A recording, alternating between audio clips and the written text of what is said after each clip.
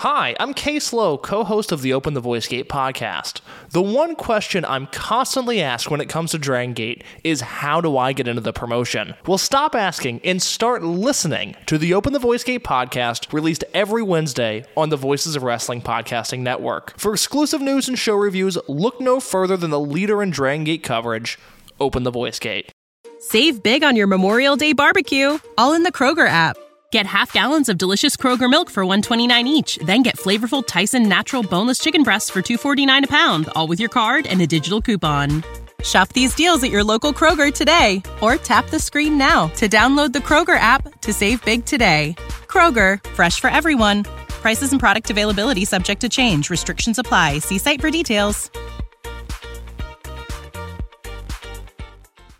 This podcast is a member of the Voices of Wrestling podcasting network. Visit voicesofwrestling.com to hear the rest of our great podcasts, as well as show reviews, columns, opinions, and updates across the world of wrestling. TNA is the best wrestling in the whole world. You've never seen anything like this on Spike TV. And I didn't come here to see a grown man dressed up like a doctor pulling things out of another man's ass.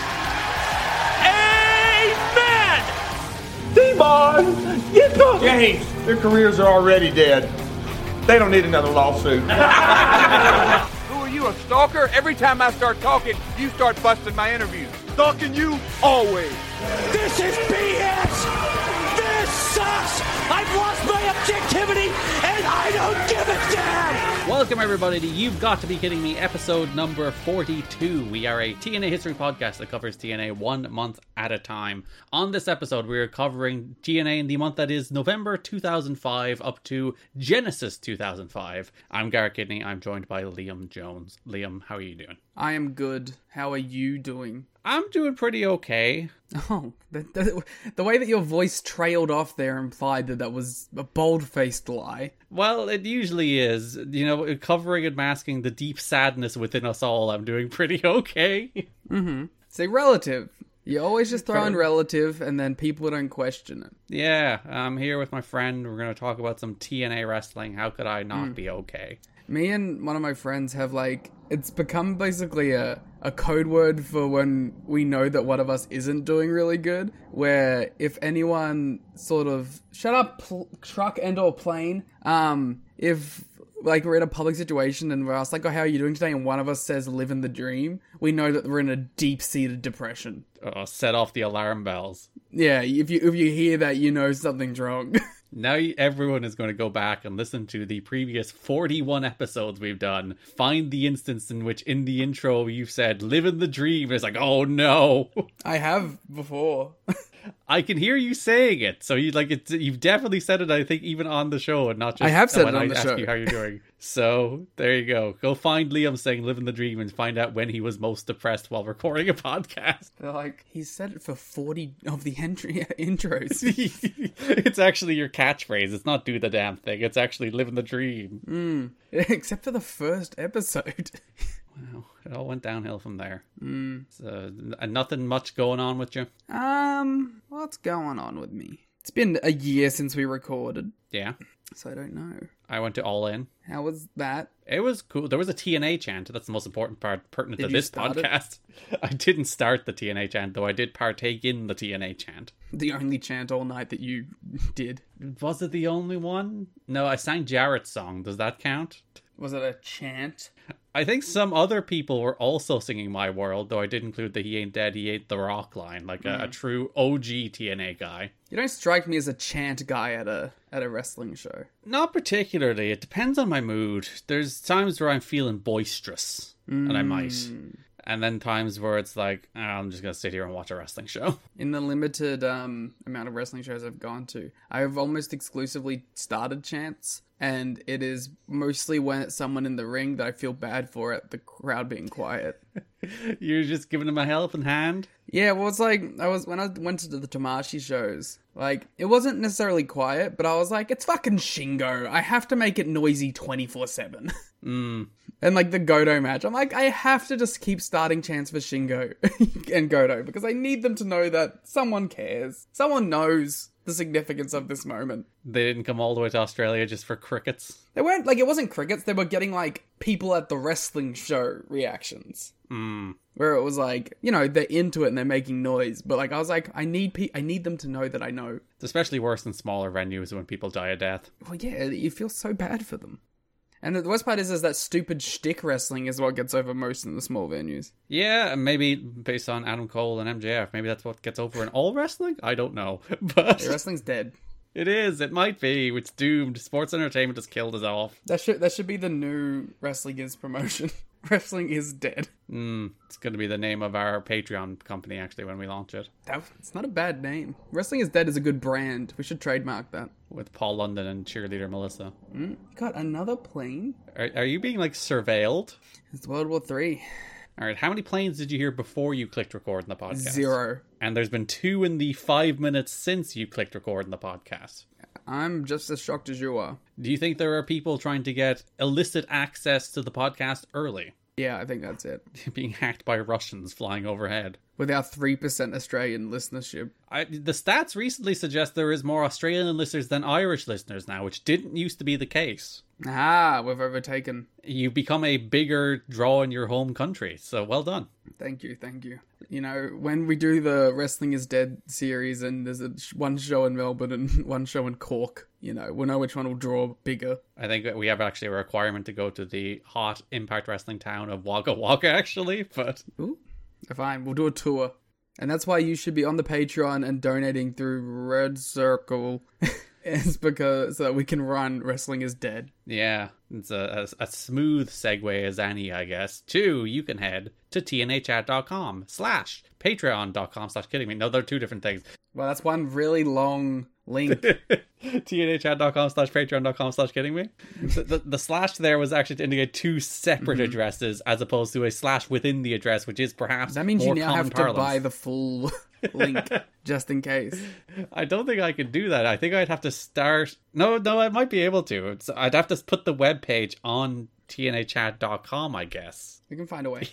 Either way, you can go to tnachat.com or patreon.com/kiddingme, where you can get our watch along of Genesis 2005, our watch along of Bound for Glory last month, and the first Impact as well, and all the other watch alongs we've done since then. You can also get our ongoing series covering Lucha Underground. You can get our ongoing series covering Reign Takers, New Japan Pro Wrestling from 2013. All of our other series that are complete now, including the 2010 Monday Night War, including Global Force Wrestling, including Ring Cat King, including Wrestling Society X, including 2012 PWG. There is so much content there now for the low price of $5 or $10, depending what tier. Or if you want to jump in, the $1 tier, you can get show notes, you can get an ad-free episode just for $1, as well as our star ratings. So value for money, many tiers. Give us money. Patreon.com/kiddingme, tnachat.com. Very good. That's professionalism right there. I think that is, bar the perhaps unfortunate phrasing around slashes,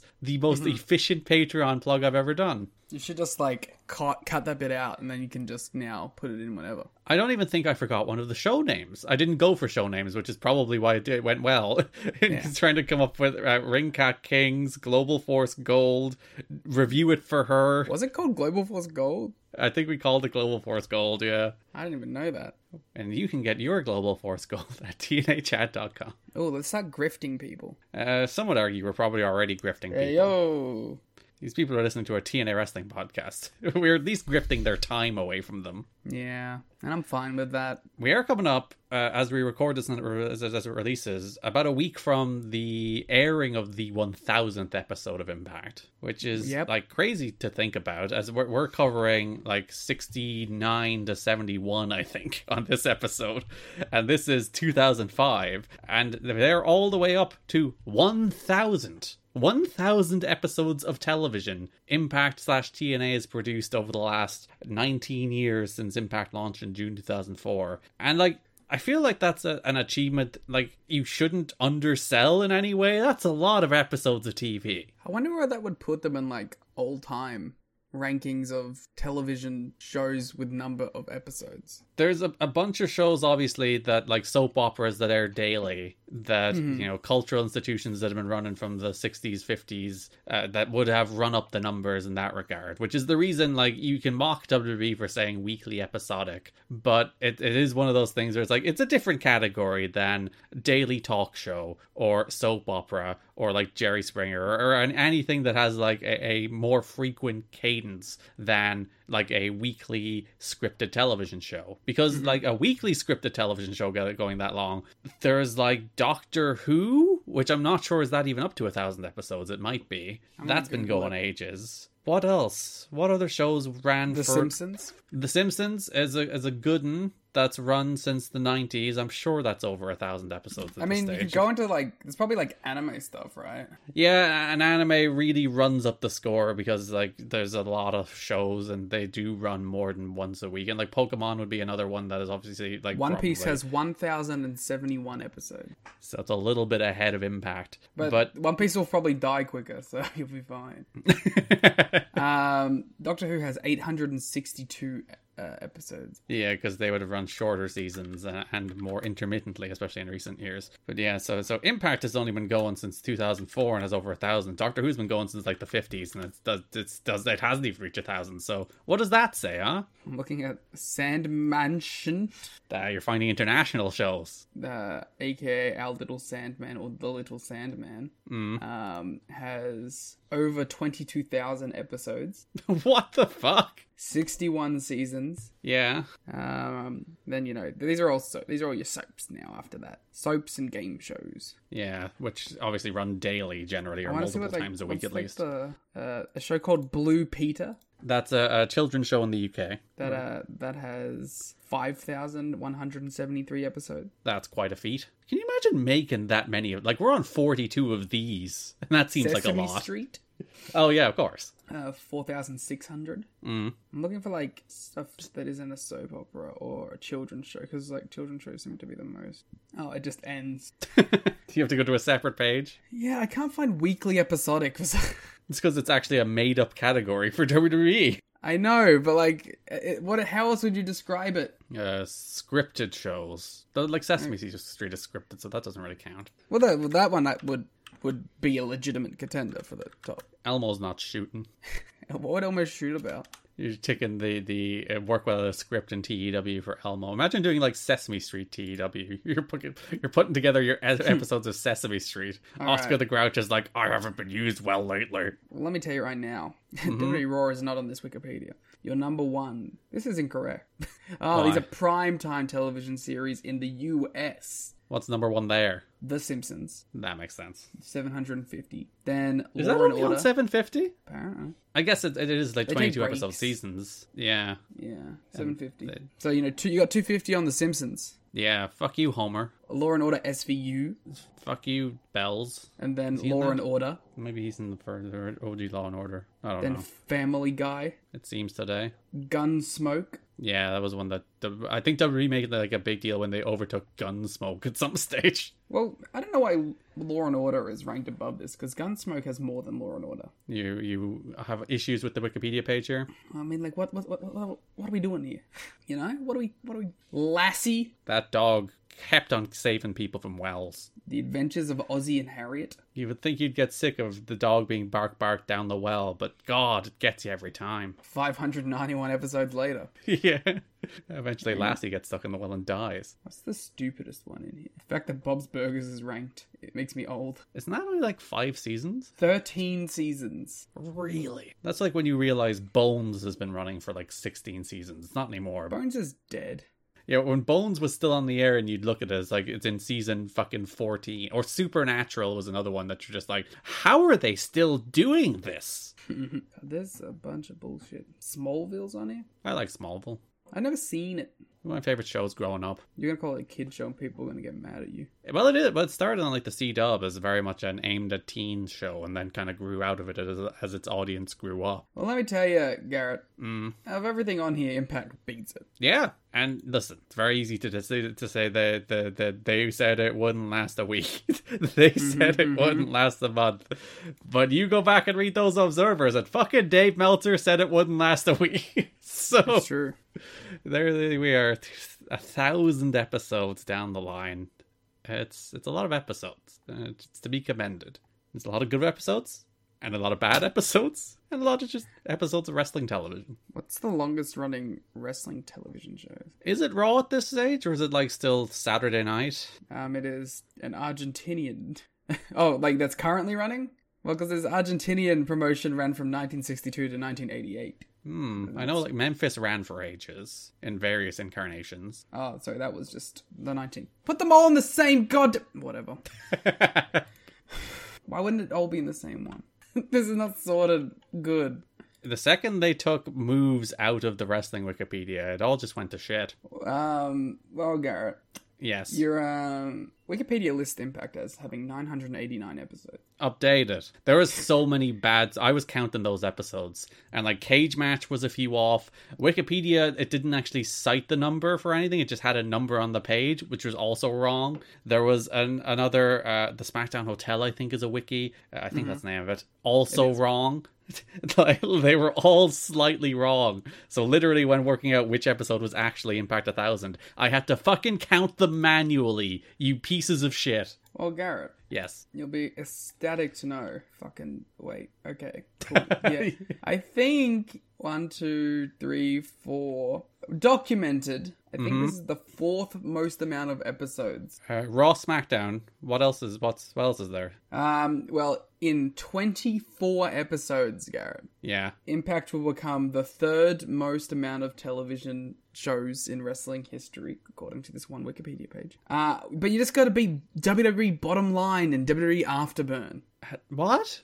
Which have 1,023 episodes each. They had... Oh, because they're the same show, aren't they? But they're branded differently in different regions? Because it would be very weird for them to have the exact same number of episodes. It's still running, Gary. You need Afterburn and Bottom Line to die first. Yeah, every so often. I sent you a clip of Scott Stanford from doing an episode of Afterburn or whatever. And it was actually when they were celebrating 1,000, wasn't it? He was like, 1,000 episodes of Afterburn. Scott Stanford still here somehow in WWE's headquarters being paid to host things long after my peak of the run on Zack Ryder's internet show. I like Scott Stanford because he's clearly very aware of the bullshit. Yeah. Afterburn was like the most prominent pro wrestling show in Australia for a while. Oh, because it was like just the only one on TV? It was the only one on free TV. Afterburn never even had matches though, did it? It was like highlights. And then it was like called WWE Experience here or something for a bit. Because that's what like Heat and Velocity were all mostly highlights, but did usually have an original match. Yeah, there was no original matches. It's just like recaps and highlights of Raw and SmackDown.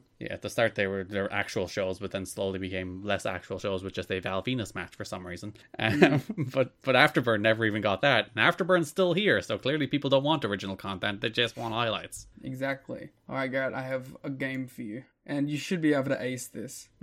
Every streaming platform that has hosted TNA Impact. In America, I guess, specifically. Oh, all the television networks? No, every streaming network. What streaming networks have posted TNA Impact? It's been on iTunes. Okay. But, like, I want everything, so go.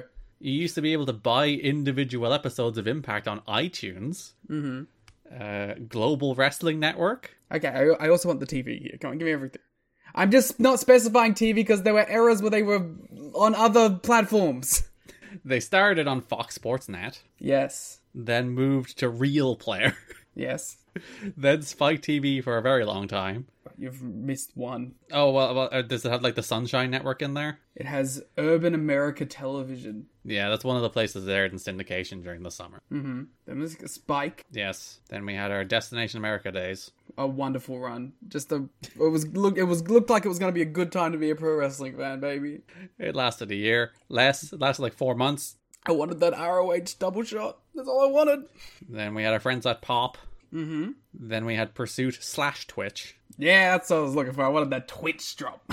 Yeah, because Lord knows if it was just Pursuit, no one on earth would have watched it. And now we're on the wonderful, amazing, just all-time great network. Access TV. Everyone, watch Access. Yeah, where you can also watch New Japan. You can watch New Japan. You know what else you can watch on Access? Garrett? You can watch episodes of Hot Ones. You can watch some music festivals at certain points. There's a lot of music. It is a music-focused network in general. You can watch The Big Interview with Dan Rather. You can watch Rock and Roll Road Trip with Sammy Hagar. All the stars. Real Money with Eddie Money. Wordplay. The Top 10 Revealed. Yeah, very The very best of the 70s. Oh, you went for 70s. I was so upset that I nearly named the very, very best of the 80s. I know the network content. I'm a pro. The X Factor UK. Ooh, Simon Cowell being a cunt. Trunk Fest with Eddie Trunk. Wordplay. Paul Schaefer +1. He has a guest. And that guest was Sammy Hagar at one point. That's cross-branded. Network synergy, baby. Invicta FC.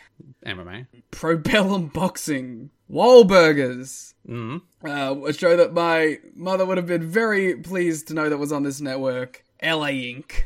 Yeah. Wasn't that on Spike too? Let's have a look. LA Inc. Am I thinking like Ink Masters or something like that? Ink Masters was Spike. Yeah, so that's probably what I'm thinking. These are all shows I grew up on because my parents would constantly watch them.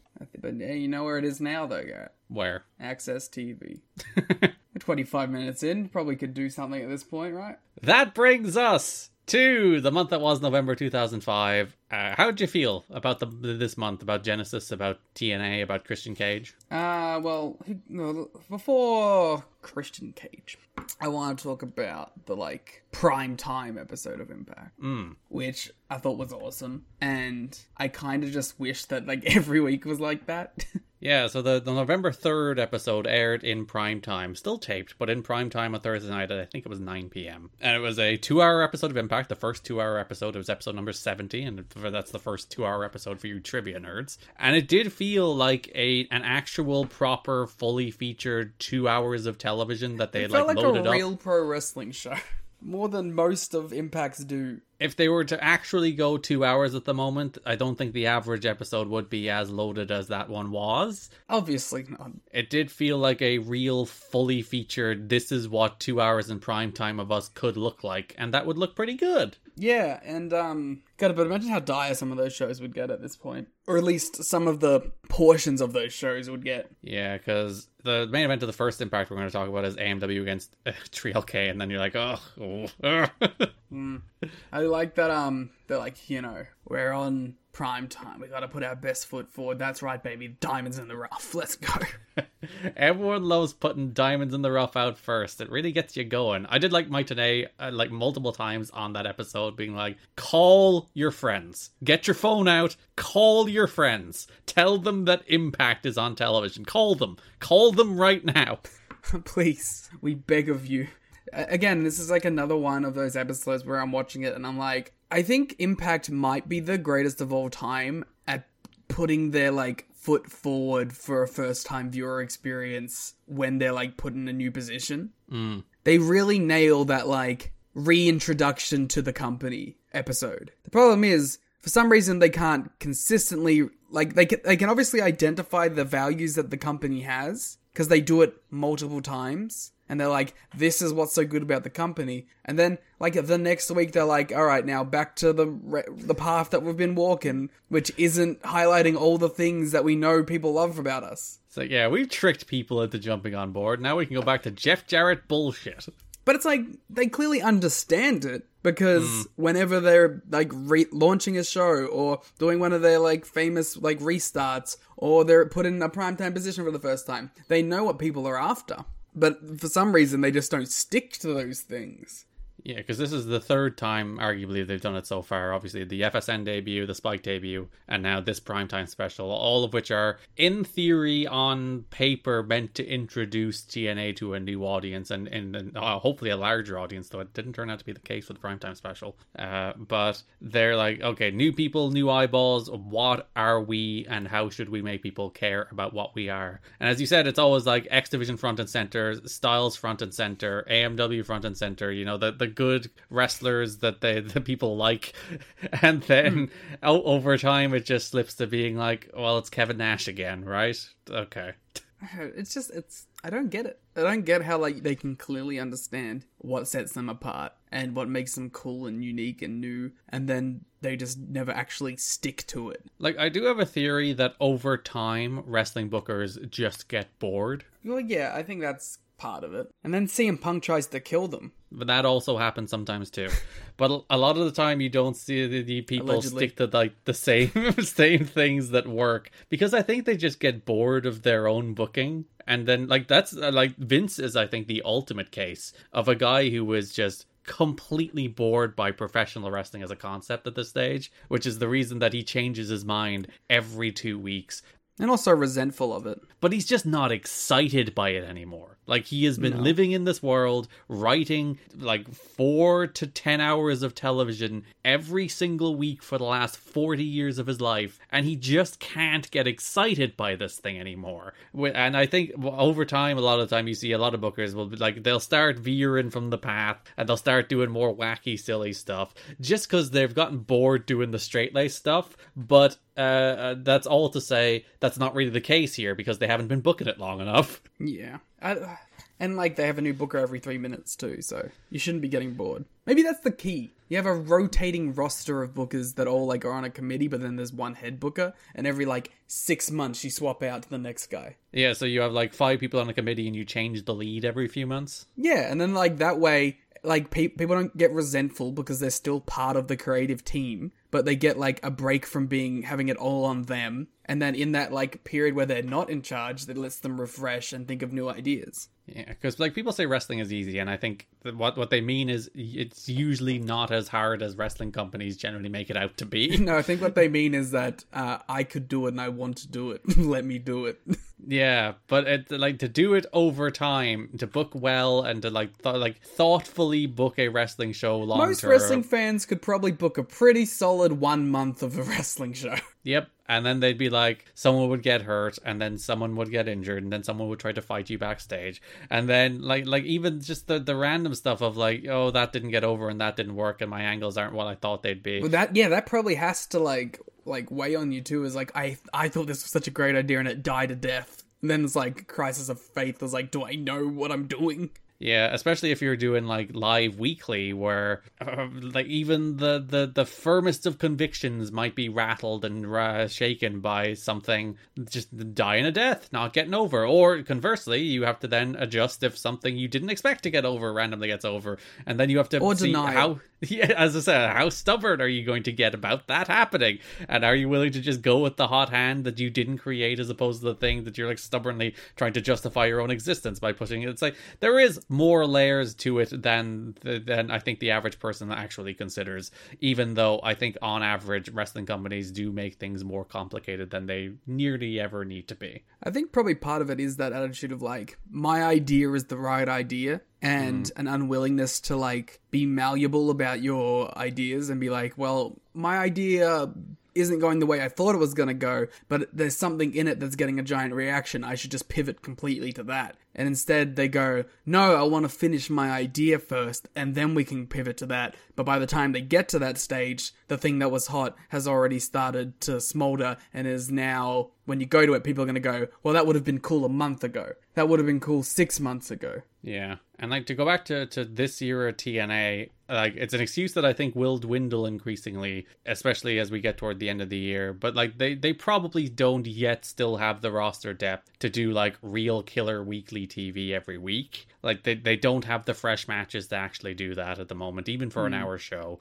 But they're increasingly getting there with additions of like 3D, of Christian, of like, when you look at the X Division at the moment, where you have like Strong, Aries, Shelley, Sabin, Dutt just kind of doing undercard stuff. It's like there is increasingly more and more depth there. They're getting to the point where that's not an excuse. I think part of that would have been beneficial of like, and I get like there's probably trepidation in like at best it's trepidation, and at worst it's like weird pro wrestling attitude stuff that like you should be mixing these X Division guys more and just doing like feuds with people who aren't in the X Division, because that would increase your roster dynamic and depth like twofold immediately. Like, if you weren't afraid to just be like, for this month, Alex Shelley is going to feud with Jeff Hardy. And then we'll do a Jeff Hardy-Alex Shelley match at the pay-per-view. If they weren't, like, afraid of that dynamic, that would instantly sort of extend their roster. But there's, like, clearly they are, and they want to keep everything insular in that division. It's like if they were just like, hey, we're going to take Christopher Daniels and put him against Sabu. You know what I mean? Like, it would just immediately sort of expand that roster, but because they want to keep the X division as its own sort of thing, that kind of, I don't know,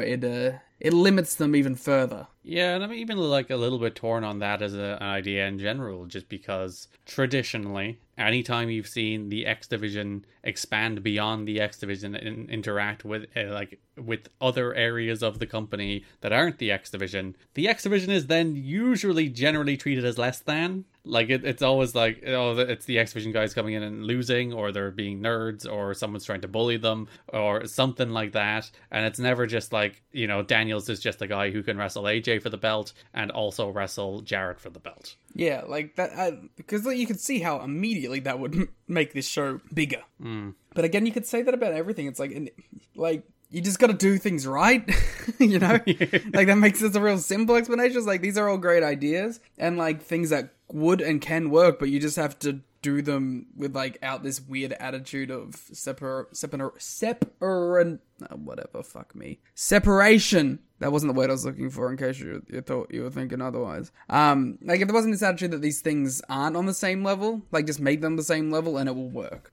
Yeah, it goes back to like a wrestling fan attitude that you hear a lot about how, like, oh, authority figures are bad, or brand splits are bad, or angles about people who are friends who don't want to hurt each other are bad. And, like, all those as, like, absolutionist terms, it's very stupid. Like, there can be a great brand split. You can do that really well. There can be a great authority figure. You can do that really well. You can do the why am I so violent to my friend angle really, really well. Interference. Yeah, the problem then becomes when they become tropes that are overly common or have just been badly used to the extent that they feel old and tired. And then people just keep doing them, and they keep doing them badly, and then no matter what, you'll be getting money in the bank cash-ins until the end of your life.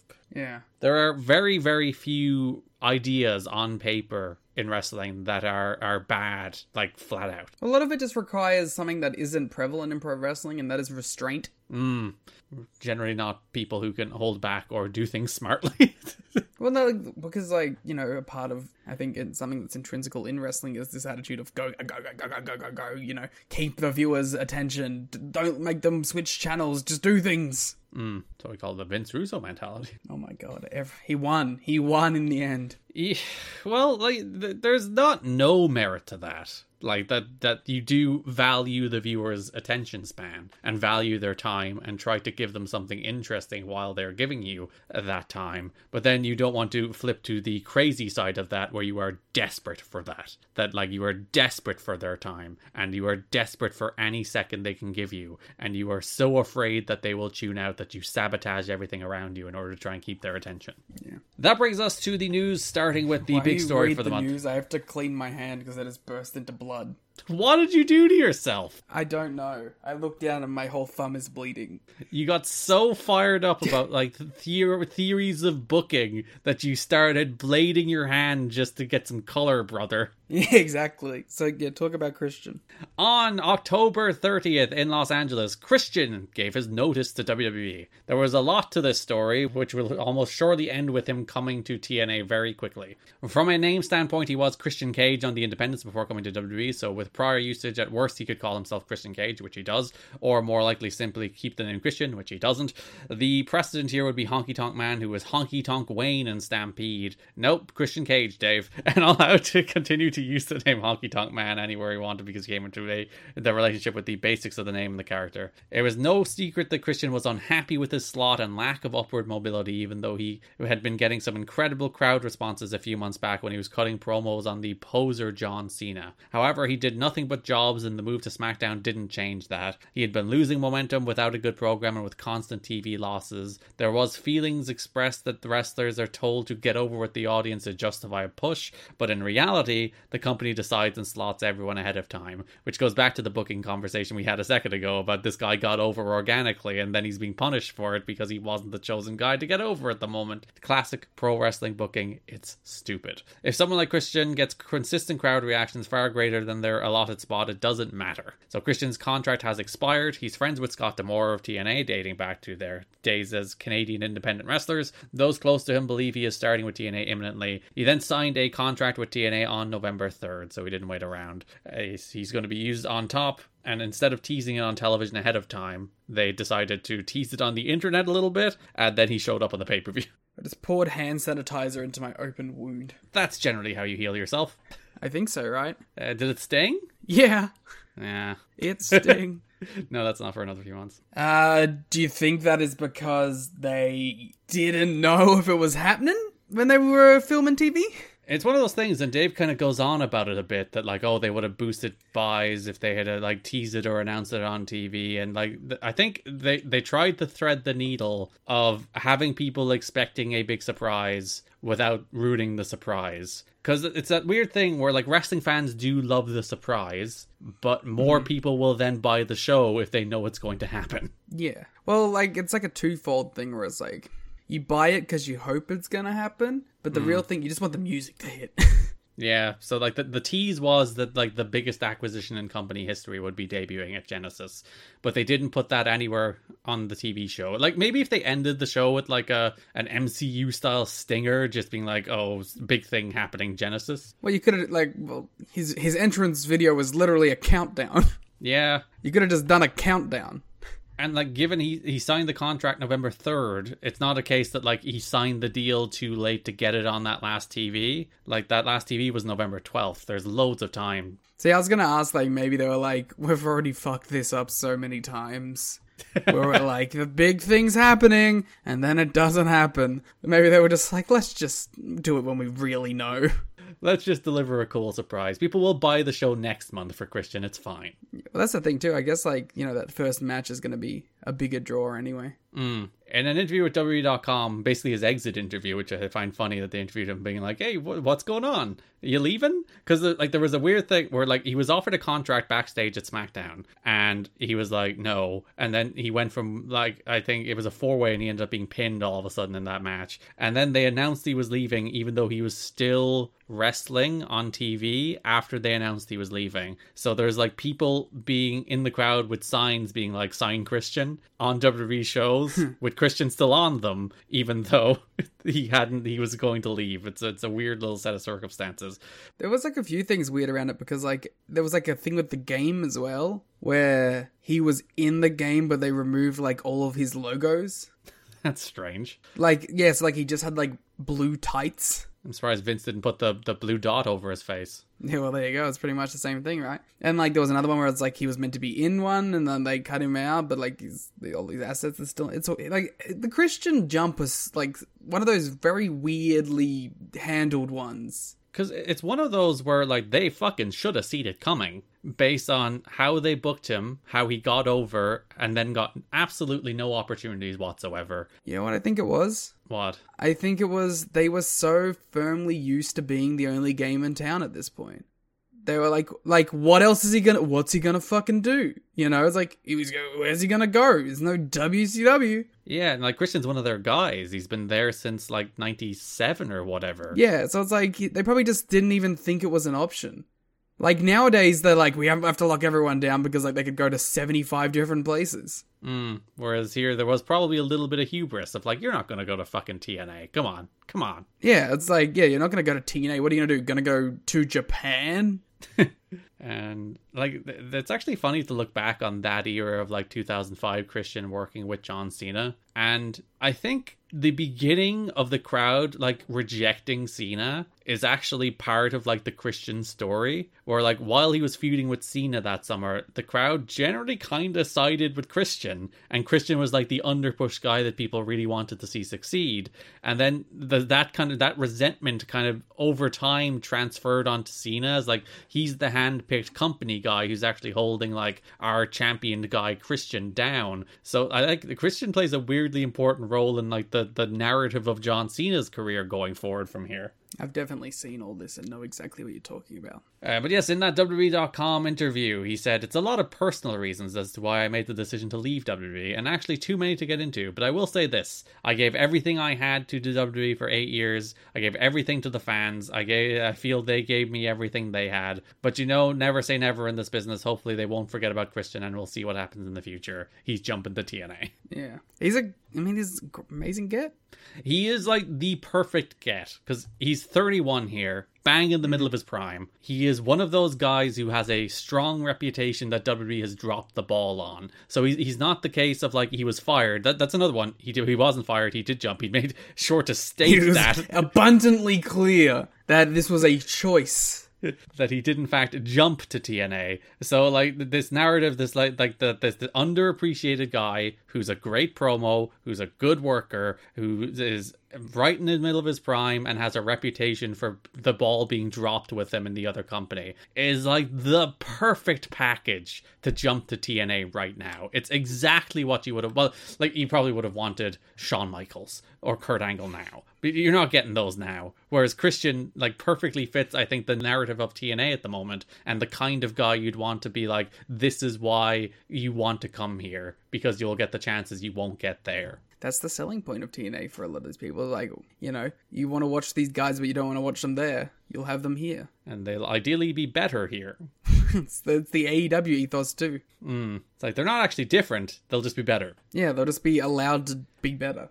So then he did debut on Genesis. He came out as the big surprise about an hour into the show. Because they had a few backstage interviews. We'll talk about them when we're talking about the stories themselves. Where like Franchise was with Jarrett. He was with Trial K. He was with Monty afterwards. He was with Abyss and Mitchell. And he mentioned like, oh, the acquisition. And then Christian comes out to his fake Evanescence theme, which is his theme to this day, which is his theme that I heard at All In Wembley in front of 80,000 people. With the Big Ben countdown. Yeah, I did throw up my double C's for Christian Cage. I love the double C. The Captain Charisma. He should bring it back. He did it while he was in like the Impact run, while he was world champion. He's like, he'll throw up the double C's because that's where he did it. He's a fucking worker. He is. Last of the true workers. So he comes out with his cool Captain Charisma jacket, gets a great reaction. Crowder super duper. And his Christian. jeans. Yeah, his jeans and his white t-shirt. Well, white shirt. It's not a t-shirt. Motherfucker just wearing jeans and a wrestling jacket. It's a chaotic fit. This is 2005. There are no rules. They cut to backstage reactions from Jarrett and Monty on monitors. Christian said he didn't come here to see the same guy say the same thing week after week. And then you can hear Jarrett in the background say, for months and months. Like, sir, you are not allowed to say that.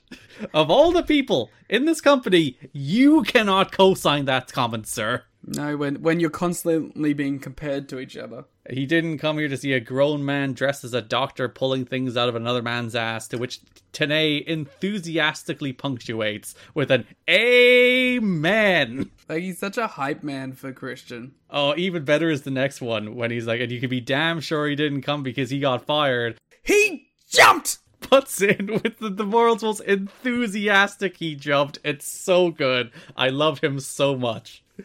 He said he was offered good money to stay because there's a rumor he was lowballed. Again, he's getting out in front of all this shit. Hell yeah, bang bang.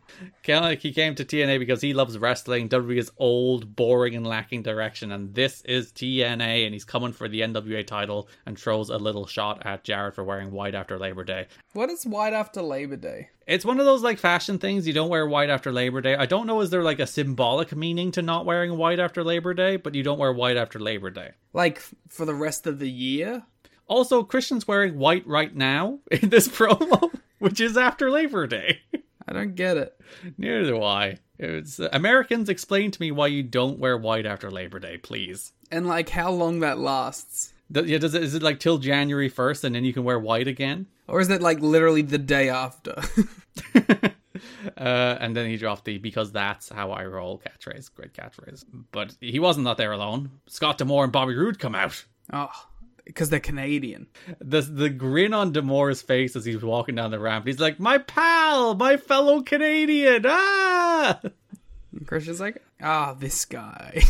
So D'Amore comes out and he gives the pitch. You should join Team Canada. You should join Planet Jarrett. You, of all people, know the importance of having the right backup, being in with the right crew. We go way back. Think of all the named a number of incidents on the Indies where him and Adam came up together. And Christian was pondering. He was about to ask a question. And Rude jumped in. It's like, you fucking better join Team Canada, pal. And D'Amore's like, what the fuck?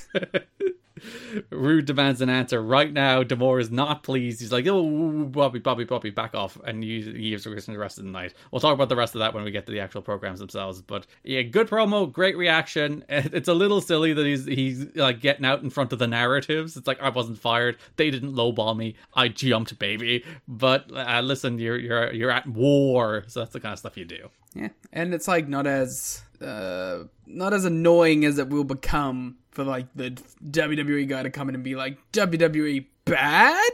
Crowd goes crazy. I being held down. Crowd goes nuts. Or you can go the Damien Sandow route, where they chant, you're a genius, and he says, shut up, that's a character from somewhere else, and I don't like it.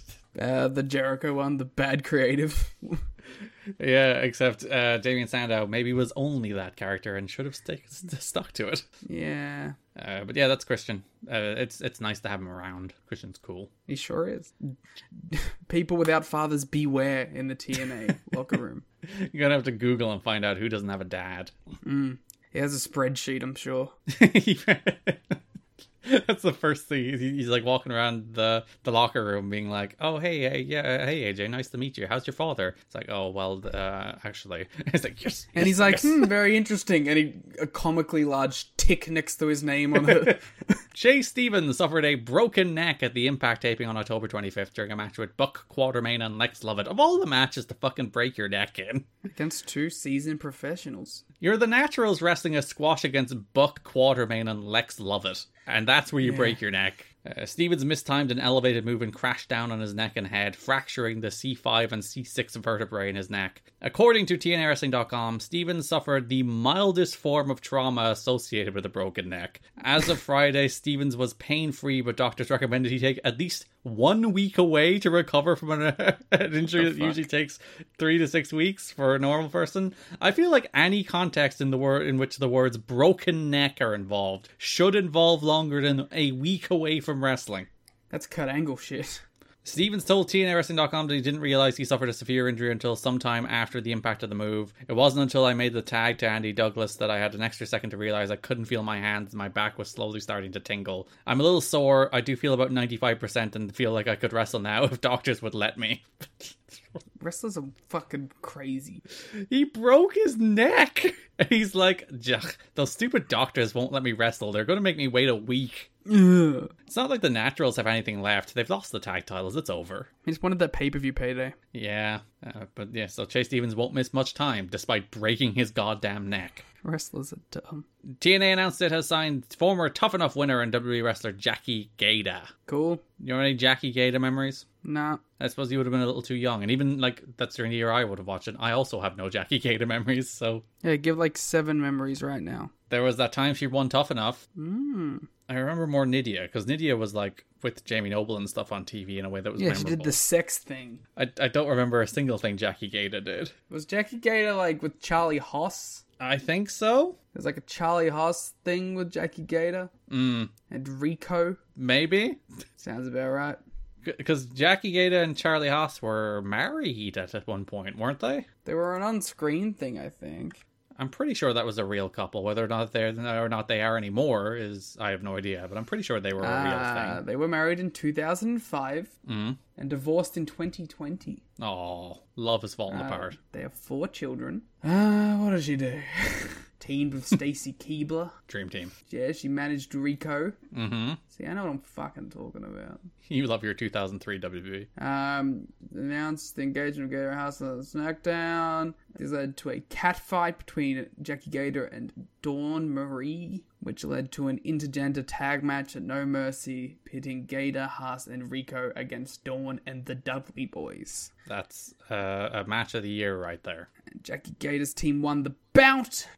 This is the full Jackie Gayda career retrospective. Dawn Marie predicted that the relationship would not last very long. From that they got onwards, Dawn 15 years, Dawn Marie. That's pretty good. From that moment on, Dawn Marie tried her hardest to split up the couple. On the August 7th episode of SmackDown, Gator found herself on the receiving end of Billy Kidman's BK bomb. She sold her injuries through the October tour of Europe by wearing a neck brace. What a worker. Only returning to Just action like on the October 28th episode of SmackDown in Omaha, Nebraska, where she returned in a Halloween costume contest between Dawn Marie and Tori Wilson, spearing Dawn, and you won't believe it, tearing the clothes from her body. A vengeful Dawn then screamed to Gator that it was not over. Dawn gained her revenge during an arm wrestling contest on the November 4 episode of SmackDown, headbutting Gator and a cat fighting her until Haas made the save.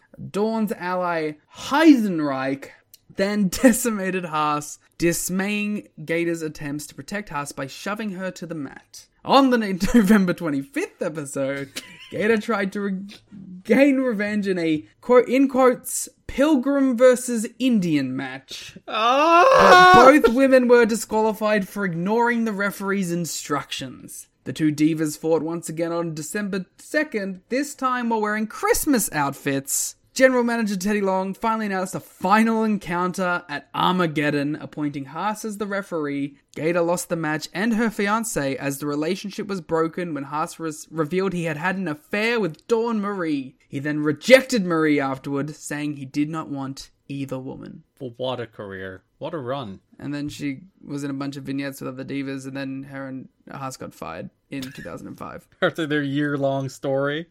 Where would it have been from? September to December. So like 3 month storyline.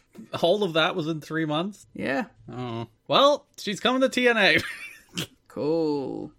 I'm sure she'll do something very exciting. In 2008, Haas and Gator opened the Custom Muscle Nutrition and Smoothie Shop at a nutritional store in Frisco, Texas. I hope that's still open, just like their friendship. I just got spoiled on winner of the Knockout of the Year. Oh, of course, famed winner of the worst worked match of the year in the Wrestling Observer, teaming with Christopher Notwinski versus Bradshaw and Trish Stratus. That company is so bad. So there you go. You happy? Excited? I feel like the early to mid 2000s of that company are almost underrated in how bad they are. Because it has like the same amount of attitude era bullshit, but people are a fraction as over, and it's during a period in which nobody wanted that anymore. But yes, Jackie Gate has come to TNA. What a her class of fired people is wild. Joy Giovanni. Yeah, of course. Kenzo Suzuki. TNA legend. Perry Matt Saturn Morgan. matches still lives in my dreams. TNA legend. Charlie Haas. Had one TNA match. He wrestled Josh Alexander in 2022. Yeah, I remember that. Jackie Gator, of course. She is the star of the class. Marty Jannetty. Shockingly never wrestled in TNA. Why did they sign him to a deal? That was when they did the Rockers reunion. I know this because I just watched fucking Darkside. I know, but like, why did they sign him to a deal? Because Shawn Michaels has political pull, and he felt guilty. And like, he did look pretty good in like the Rockers match and the match he had on SmackDown with Kurt. Like, he didn't look dreadful, but also, why did you sign him to a deal? Because Shawn has political pull, and he felt bad. All right. Dawn Marie. Man, that whole feud got canned after 3 months of TV. Yep. Mark Jindrak. Is he still wrestling? I know he obviously he did very well in Mexico for years after, but I haven't heard about Marco Corleone in a while. Maven. Oh, my fave. Maven's story. For years and years, in one of my local toy shops, all they ever had was Maven. Like, rows and rows of Maven. Like, literally, like, 30 Maven action figures. Now you'd kill for a Maven. And legitimately, I never bought one. I was like, every time I'd go in there for months, all they would have was Maven. And then I had a hankering to actually buy Maven, and they didn't have Maven anymore. And I was actually mad. They released homeowner Jim Cornette. Shannon Moore. Who we will be seeing imminently. Akio. That's Jimmy Yang, isn't it? Yeah, it's Akio to me. Gangrel. Oh, no. Billy Kidman. Spike Should have Dudley. shown up in TNA. Does show Kevin up in TNA. Fertig. Yeah, Mordecai. Is that... Oh. I know him as the vampire. Yeah. Kev Thorne, baby. He does come back. That's stupid. Yeah, he does. And then, of course, Bubba and Devon, you'll be surprised to learn were fired here too. They make it very clear in they did not proceed with any renegotiations. Yeah, there's an interview that I didn't include where they're like, let's get it clear. We were not fired. Yeah, they do say that here. Our contracts expired and we did not like the offer of renewal we got and felt we had done everything we could there. Too Cold Scorpio was hired in 2007? Probably. I'm on the Wayback Machine for the WWE News Archive. They fired Too Cold Scorpio in May of 2007. I remember when they randomly brought back D'Lo. What the fuck? Mr. McMahon becomes Dr. McMahon. No. Stone Cold on Stern. No. Super Crazy injured. Oh, no. In Oberhausen. Doing the 16 carat? Yeah, I imagine. WWE ends relationship with Deep South. This is the show now where I just read a year of WWE News Archives. Divas go shopping! We did do at least 5 minutes on the career of Jackie Gata, which neither of us actually remember any of, but... Mick Foley visits MIT. Wow, what did he learn? I think he was a speaker. Elite educator, elite confirmed! Oh, they were going to jump, but then they signed new deals. They actually planted those stories.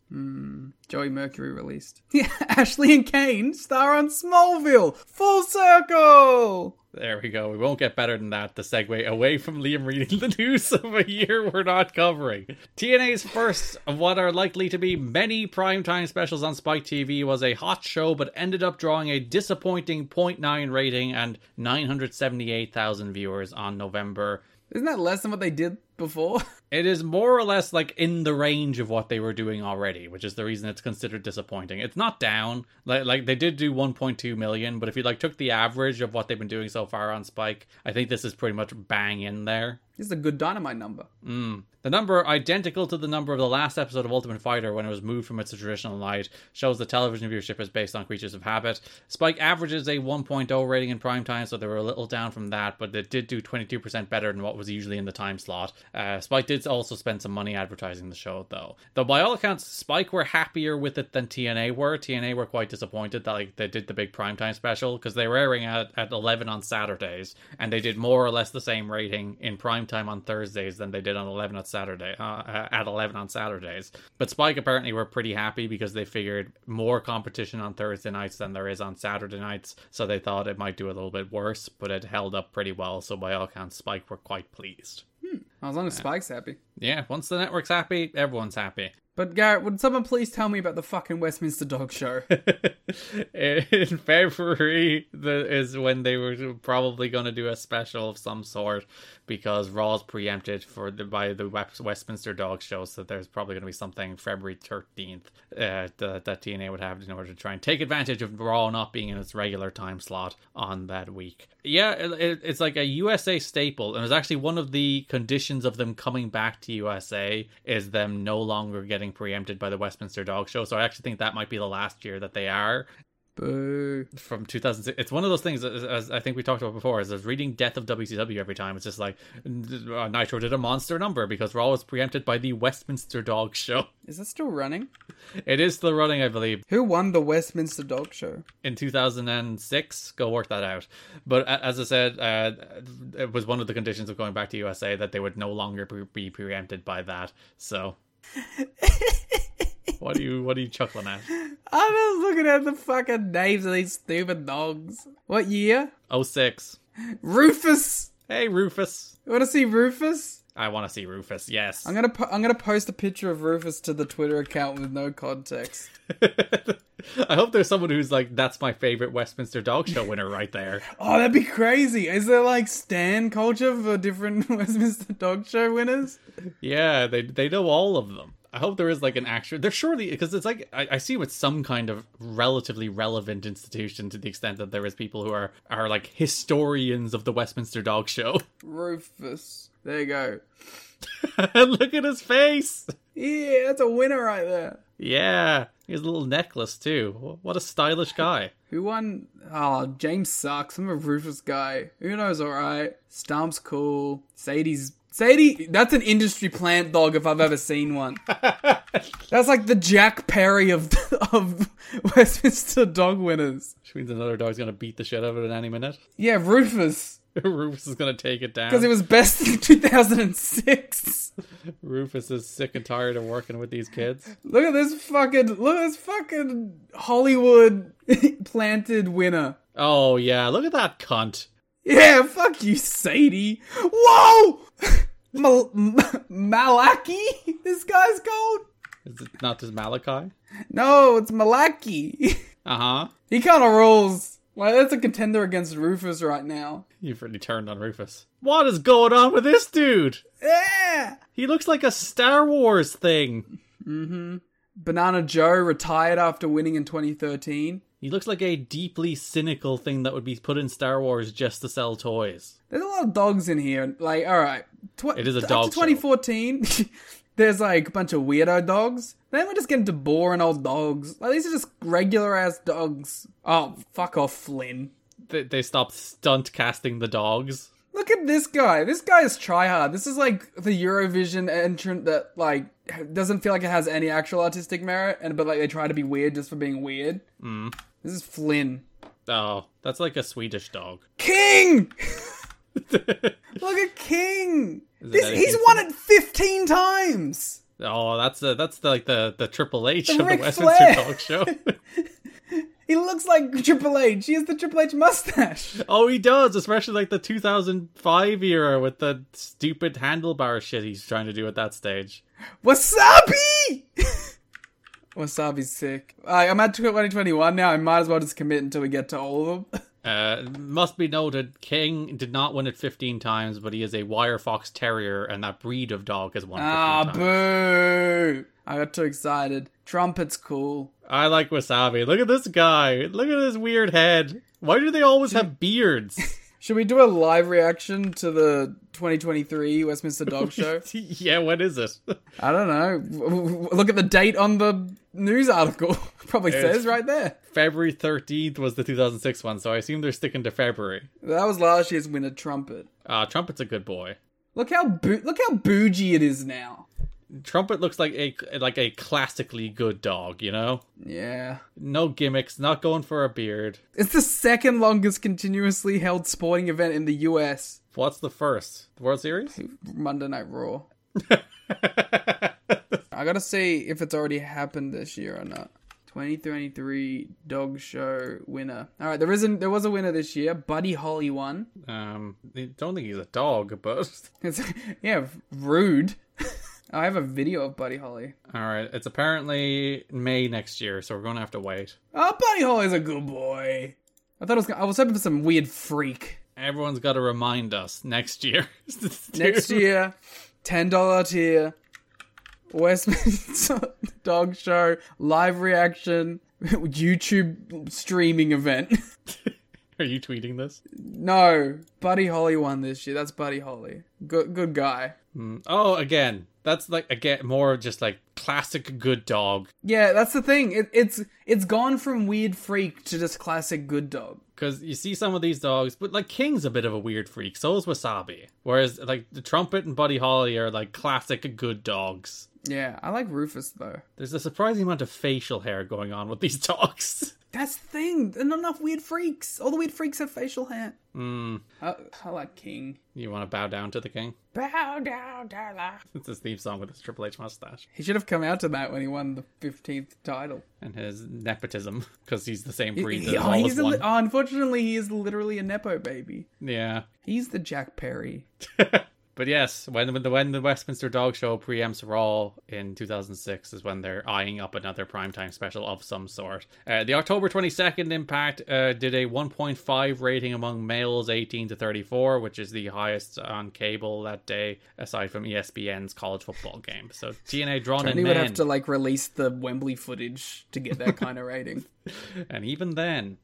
You get a 0.9. TNA's video game deal, which was dependent on getting the national outlet, will be Midway Games. Midway officially announced the video game with TNA. The product is scheduled to ship in 2007. Midway is not doing very well financially, as they appear to have lost about $20 million in the last year. That will be a thing to talk about in the future. Midway, of course, most famously known for making Mortal Kombat. I was going to say, they were Mortal Kombat, right? And now NetherRealm does Mortal Kombat. So Warner Brothers snapped up a bunch of the Midway assets, not including TNA, when Midway went out of business, and they snapped up Warner Brothers with it. When are we getting the second TNA game? Like, they did commission it. Like, they it wasn't the case that, like, they weren't going to make a second game, but then they went broke before they could, and we got a shitty DS game and a shitty PSP game. Right after we finish the Westminster Dog Show, will be our playthrough of the TNA Impact video game. The full story with suicide and being jumped and thrown to Mexico and whatnot. Yeah. Like, that game is again, a classic shame. It's a classic good foundation, good base. The second game would have been much better, and they just never got the second game. Which may also be the case for the AEW game, but I don't think a person on Earth plays it anymore, so... It's got like 40 people. Even the Stadium Stampede mode just came and went. Yeah. It's weird, because like, it's not bad. I guess people are just like, if it's not a WWE 2K game, people aren't into it. I just don't think it was deep enough. Like, even if you're enjoying it, it's like, there's not enough game here. Hey, what are you going to do? Just play matches, I guess. Yeah, and even then, I think there's some holes in the gameplay that they need to patch over. They need to buy TW. And just do a sim game. Yeah. As opposed to that weird sim game they put out on mobile. A proper sim game, yeah. Nigel McGuinness will likely debut on the Genesis show, either in the pre-show or possibly in the prelim. He wrestled Shark Boy in the pre-show. And also, Dave, not a debut, because he was on the gauntlet for the X Division belt that PD won the belt from. So, Dave, do your research. There was apparently rumors going around that they were thinking of doing a Ring of Honor versus TNA feud, but that was going nowhere. That wasn't real. Some notes from Bound for Glory. Samoa Joe versus Jushin Liger was originally slated to go 20 minutes. Even when they changed the show around and added the Gauntlet Battle Royal, they were still supposed to do a longer match. It's not exactly clear why it happened, but they were in there working the beginning of a long match. At about 5 minutes in, the ref told them to go home, so they just went home. I wonder why. Have we ever found out? I wonder, is it the kind of thing, it's like, we don't want to tell Joe to his face that we're cutting his time, so we'll send him out there and then cut his time. Liger expressed interest in returning, and they have an idea for a potential TV special in 2006 that he'd be a major part of. It's not a TV special, but he comes back for the World X Cup. There was consideration given to cancelling the Diamonds in the Rough match on pay-per-view when they added the Gauntlet. They went back and forth, but decided these guys were company guys and deserved the spot in the biggest show of the year. No, cut it. Also, the Gauntlet even ended up going 2 minutes long, so... Jarrett and Styles will be both appearing on Spike's Video Game Awards on the 12th. Oh my god. Alright, time to find the Spike Video Game Awards for 2005! On the 10th of December, Rock is also on the show. That was the original version of the Keelys. Wow, the OG Keelys. Spike Video Game Awards 2005, Garrett. Alright, we got 75 categories, fucking strap in! Best Cast! Keely was host at this stage, wasn't he? The VGAs were hosted by Samuel L. Jackson. Poor Keely didn't even get in. At what stage did Keely... I always thought Keely was always host of that, but... Maybe he was just behind the scenes. Because I know the thing was, like, he did it with Spike and for years, and then was eventually like, what if I just did it myself? And then he did it himself, and it was a much larger success than it was ever on Spike. There's a lot of... Oh, Midway Games was represented here, showing off Nowhere to Run. That's probably why they timed the announcement, so that they would have some stuff going into the VGAs. Musical performances by 50 Cent, Def Leppard, and Missy Elliott. That was the year, I believe, 50 Cent Blood in the Sand came out, so that makes sense. God. And show appearances by Charlize Theron, Kiefer Sutherland, Jack Black, The Red Hot Chili Peppers, The Rock, Vin Diesel, Carson Daly, Donald Faison, Jamie Presley, Josie Maran, Snoop Dogg, Exhibit, Carmen Electra, Natasha Bedingfield, Dane Cook, and others. Ooh, others? Like AJ Styles and Jeff Jarrett. Alright, Garrett. Best Cast, of course, went to Peter Jackson's King Kong, the official game of the movie. I've never played that game, and I think I still have it around I think I have played that game. Best Wireless Game. What does that mean? I guess handheld? Which went to Mark Echo's Getting Up, Contents Under Pressure. Maybe it's a weird way of saying mobile game? Maybe. What do you think? Best PC game, Garrett? Give me a guess. For 2005... Would you like the noms? Oh, of course. You have Battlefield 2, Call of Duty 2, World of Warcraft, Fear, and Sid Meier's Civilization 4? Civ 4. World of Warcraft. Boo! This is your favorite category, Jared. Best RPG. Final Fantasy 12. That's not an option.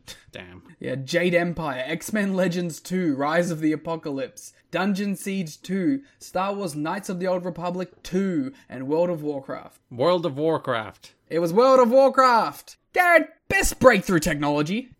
What was it? Just guess. The Xbox 360. That was a nom, Garrett, but it did not win. Oh. The PSP won. Really? Other noms were the facial motion capture in NBA Live 06, speech recognition in Nintendogs, and the Unreal Engine 3. Heavy hitters, a lot of them. Best multiplayer game went to Guild Wars. Best handheld game, Garrett. You're a handheld nerd. Mario and Luigi, the Superstar Saga. Lumines. Oh, yeah, Luminous is a good game. I've lost my plate. There we go, we're back. Best graphics. God of War. Not a contender. It was Resident Evil 4. Yeah, that's fair. Best military game, Call of Duty 2. What a weird category. Best military game. I guess because I don't want to say first-person shooter? Why not? Anyway, best first-person action, Fear. Oh my god. Best fighting game, with contenders like Soul Calibur 3, Tekken 5, Darkstalkers Chronicle, Mortal Kombat Shaolin Monks, Fight Night Round 2. Those boxing games were good. Sure.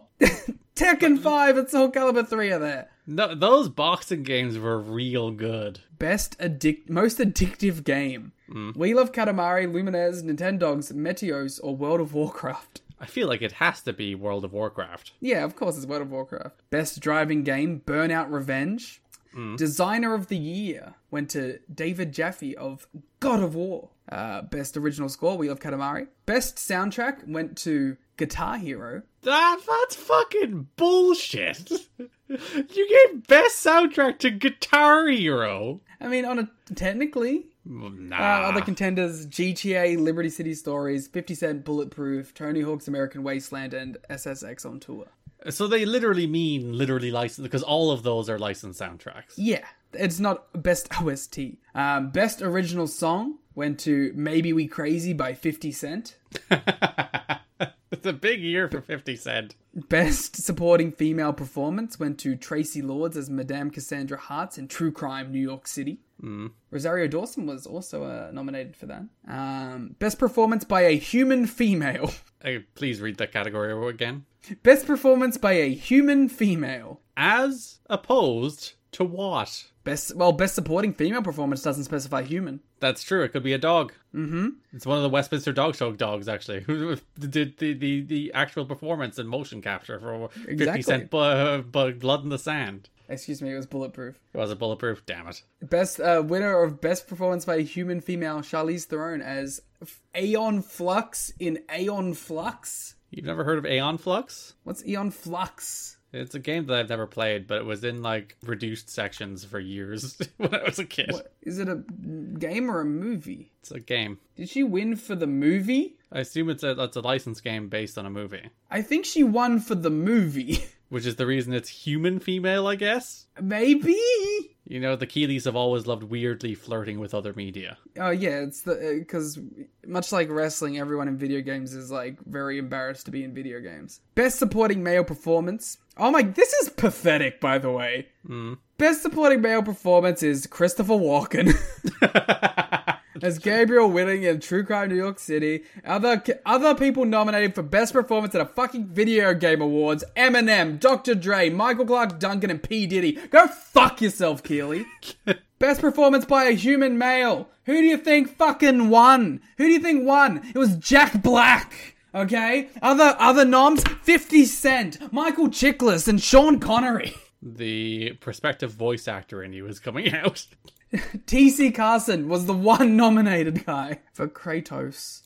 Like, fuck off. Fuck off. Best game based on a movie. Chronicles of Riddick. It was Peter Jackson's King Kong, the official game of the movie. Damn.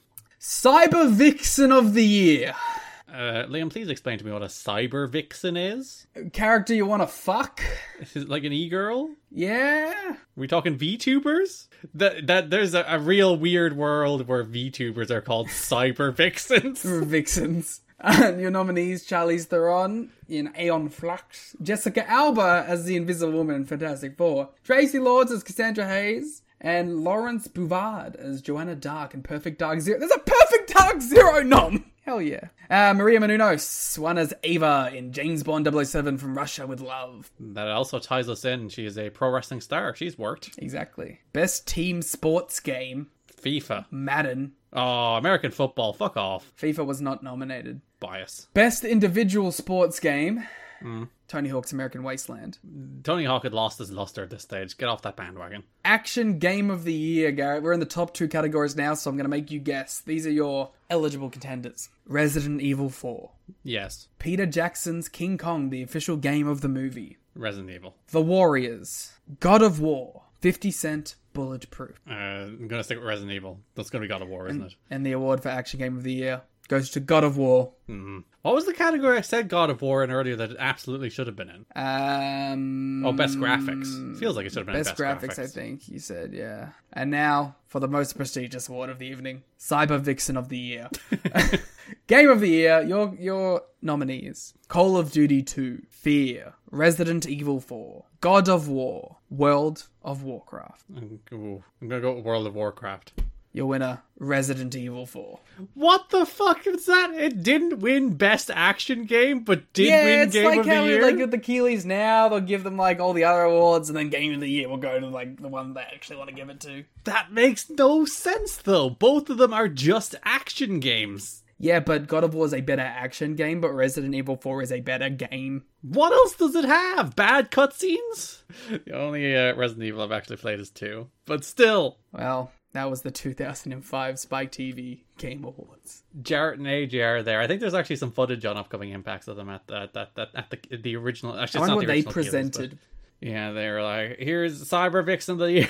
Yeah, Cyber Vixen of the Year. Jeff Jarrett hits Cyber Vixen of the Year with a guitar. And AJ's just like, this ain't on the PlayStation.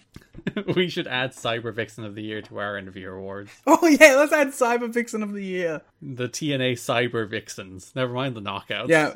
Oh, that'd be sick, actually. Yeah, we're adding Cyber Vixen of the Year to the year-end awards. I don't know what it's going to mean.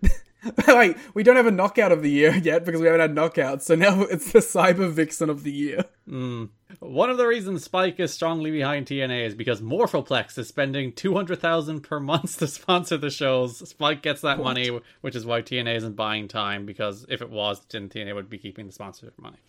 So Morphoplex paying a pretty hefty sponsorship fee to sponsor the early days of TNA Impact here. Some sad news. The day of Genesis was the day that Eddie Guerrero passed away, which is one of those weird things where it's a bunch of people going out there to wrestle. Like, Dave was super down on Genesis, if you actually read his review of the show. And I think he was kind of projecting a little bit, where he was like, the crowd didn't seem to be able to get into the matches because, like, the specter of Eddie's death kind of hung over everybody. And I'm like, I thought the crowd was pretty good that night. I think that's just kind of you. Yeah. Which I thoroughly get if you're like, I'm not really in the mood to watch wrestling tonight. And also, like, someone who had a connection with the guy, too. Conan, who knew Guerrero the best and longest of anybody in TNA, was told by Dixie Carter that he could go home and didn't have to wrestle. He responded something to the effect of, yes, I do have to. And Conan did do a promo on the show acknowledging Eddie before the 3LK match, and there was also a card at the start of the show dedicating the show to Eddie Guerrero. Yep. Yeah. I mean, like, it didn't just happen, so... It didn't? No, Garrett, I have known about this for a while. Oh, I do remember that because my brother was a big Eddie fan, and I just remember, who wasn't? Like, the extent to which it came out of nowhere. It's that, and obviously the Benoit one, and then the way the Benoit one played out, and like the range of emotions you would have felt in that first day of the Benoit one. But yeah, those two deaths, particularly over the course of 2 years or so, year and a half-ish, were. See, it was always really weird for me because I didn't get into wrestling till both of them had died. So like to me they've never been on TV live. Yeah, I get it's like the more recent comparisons would obviously be very recently Bray Wyatt and Brody Lee. That kind of like just sudden shock. Jay Briscoe, of course. Those kind of just sudden shocks of people that are beloved are suddenly just gone. And obviously Benoit is... Yeah, well, that's the most unique of circumstances. But yeah, with Eddie, and like listen, Eddie was not sadly uncommon. Like, that was during an era where a lot more wrestlers died in their 30s and 40s, particularly in like the 20 years before that. You would see a lot more wrestlers die around the age that Eddie Guerrero was, and thankfully that's not as much a thing anymore. Which is like why it's like so shocking now. Yeah, it's the reason the stuff like Bray hits that extra bit hard. It's just because it's just not commonplace, thankfully, for wrestlers to die that young anymore. And when it does happen, it just hits like a ton of bricks. It knocks you on your ass. Yeah, but the thing of just going out and wrestling that night must feel a little weird. Like, even for people who don't know Eddie, like, Eddie is one of the more influential wrestlers ever. Obviously, I think he almost became more influential after his death than he was while he was alive. Like the legacy of Eddie has obviously lived on substantially past his death, and you can't listen to an interview with an NXT wrestler anymore without them literally citing Eddie every time as one of their biggest influences. But yeah, it must have been just weird to go out there and just put on a wrestling show. But then, like, wrestlers are wrestling, like Conan's attitude, it's like, I absolutely have to go out there and wrestle because that's what we do. And I think that is generally the attitude of wrestlers. And Chris Jericho did an interview on Between the Ropes Radio, saying he's talking about writing a book about a specific part of his career. He's taking acting classes, doing auditions, and is up for a potential major role in his current absence from WWE. He said the TNA thing, where he posted a TNA graphic on his website, was just done to shake up the internet and have fun. He said he did email Vince McMahon before he did it, but he ended up getting phone calls from Jeff Jarrett, Scott D'Amore, and John Laurinaitis about what the hell was going on. He never heard back from Vince, but Laurinaitis did write him back saying, "Great rib." He was glad Christian left for TNA. On going to TNA, he said, "Never say never," but that McMahon was the best boss he ever worked for, and he felt he was loyal to him, but not to anyone else in WWE. He also said he doesn't necessarily think he owes Vince anything, but he would give him a courtesy call if he was ever thinking about going somewhere else. But he said he loves watching TNA, that Samoa Joe was his favorite wrestler to watch, AJ Styles is awesome in the ring, and he would advise both not to go to WWE and stay in TNA and help grow the company. To be honest with you, says Jericho, a dirty little secret, and Vince will be angry to hear this, I actually watch TNA a little bit more than WWE now. Should go, Jericho. Honestly, with his pal Christian there, I'm sure he's buddies with D'Amore based on Canadians. So all Canadians are friends. It's the rule. Like, D'Amore knows Callis. Callis is pals with Jericho. You know what? It would have been a great bit if Jericho did go and they redid the Christian segment, except he did join Team Canada. Him as like the front man of Team Canada would have been great. I wonder, do you think that would have been like gangbuster for TNA? I don't know. Like, Jericho is a Christian tier guy in 2005. Like, he reached the top of WWE. He did have a title run, but I feel like he was always like, he's a little above Christian, but he's nowhere near like an actual headline guy. Like Jericho is a weird case in that he elevated himself into that position almost by attrition, like almost by just hanging around long enough so that everybody who was ahead of him wasn't wrestling anymore, and all of a sudden he was like the big star of that generation and the only one left and the only one still wrestling, so he became kind of by default a bigger star than he actually was in his prime. Because like most of his WWE run, there was like 5+ guys in front of him in terms of like featured acts. I mean, like, it's still Jericho. It would have been like another giant star. Yeah, if you're to say like him or Foley at this stage, I think Foley's a bigger deal than Jericho. Yeah. Jeremy Borash and Scott D'Amore went with Bret Hart on November 6th in New York. They talked about coming in for TV, and Hart has mentioned many times about being interested, but the general feeling is nothing is happening anytime soon. And Hart is going to Italy for an extended stay in December, so there's no dates at the moment. He's also at this point very unlikely for the WWE Hall of Fame this year or anything other than Europe. I have no idea what Dave is saying in that sentence. But yeah. So it's a regular Dave sentence. All right, let's try and break it. He's also at this point very unlikely for the WWE Hall of Fame this year or anything other than Europe. So he's saying that he's the only thing he is likely to do is Europe, but he has phrased it, I think, in the most awkward way possible. Yeah. But that's the news. Bret Hart should be in Team Canada. It's a relatively short news section that we have taken the world's longest asides in. Yeah. You know, we got to make up for it that it was only like 3 pages. That brings us to Broad Topics, starting with the NWA World Title match. I'm sorry, it's really hard to fake it like that. As if there hasn't been 3 days in between these two parts. Just slipped seamlessly in. Just be like, and yes, we just completed the news portion. It's time to do the running down of the shows. Yeah, we are seamless professionals. No one will ever know any wiser. Except right now, don't know. That does bring us to broad topics. We are starting with the NWA World Title program, of which there is technically none. The main event of the pay-per-view is a 6-man tag, but they do a title match on TV. So October 29th, Impact, Jeff Jarrett comes out and he's like, I will take my rematch next week on the Primetime Special. The crowd chant, where is your title? And then they do like a really hard cut to a Primetime Special spot, like right after a word he said. So part of me is like, what did they cut? What did he say that they needed? What did he flub? What did Double J say? Did he go, was like, I didn't lose the title, I'd never lose titles. I'd never lose a title, not even once. But yes, so he will get his title match, his rematch against Rhino on the Primetime Special. Main event of that episode, America's Most Wanted faced BG James and Ron Killings. Nothing gets you more fired up than an America's Most Wanted 3LK main event. Well, at least America's Most Wanted main event. Like, when you were saying that sentence, like, nothing gets you more fired up than an America's Most Wanted, I was like, yeah! But then you did get to the 3LK part, which did bring me down a little bit. This is too big a shades of, like, the last 2 years. I thought we have more teams now. Do we? I think that's still the part of the like the X Division is absolutely fucking loaded. There's so many people in the X Division right now, and the world title scene. You know, you got Christian and Rhino added. You still had Jarrett and Raven. Those people are still there. Monty Brown is perpetually on the outside. Yeah, you get Abyss and Hardy as well, I guess. But like the tag team is still like the Naturals, AMW.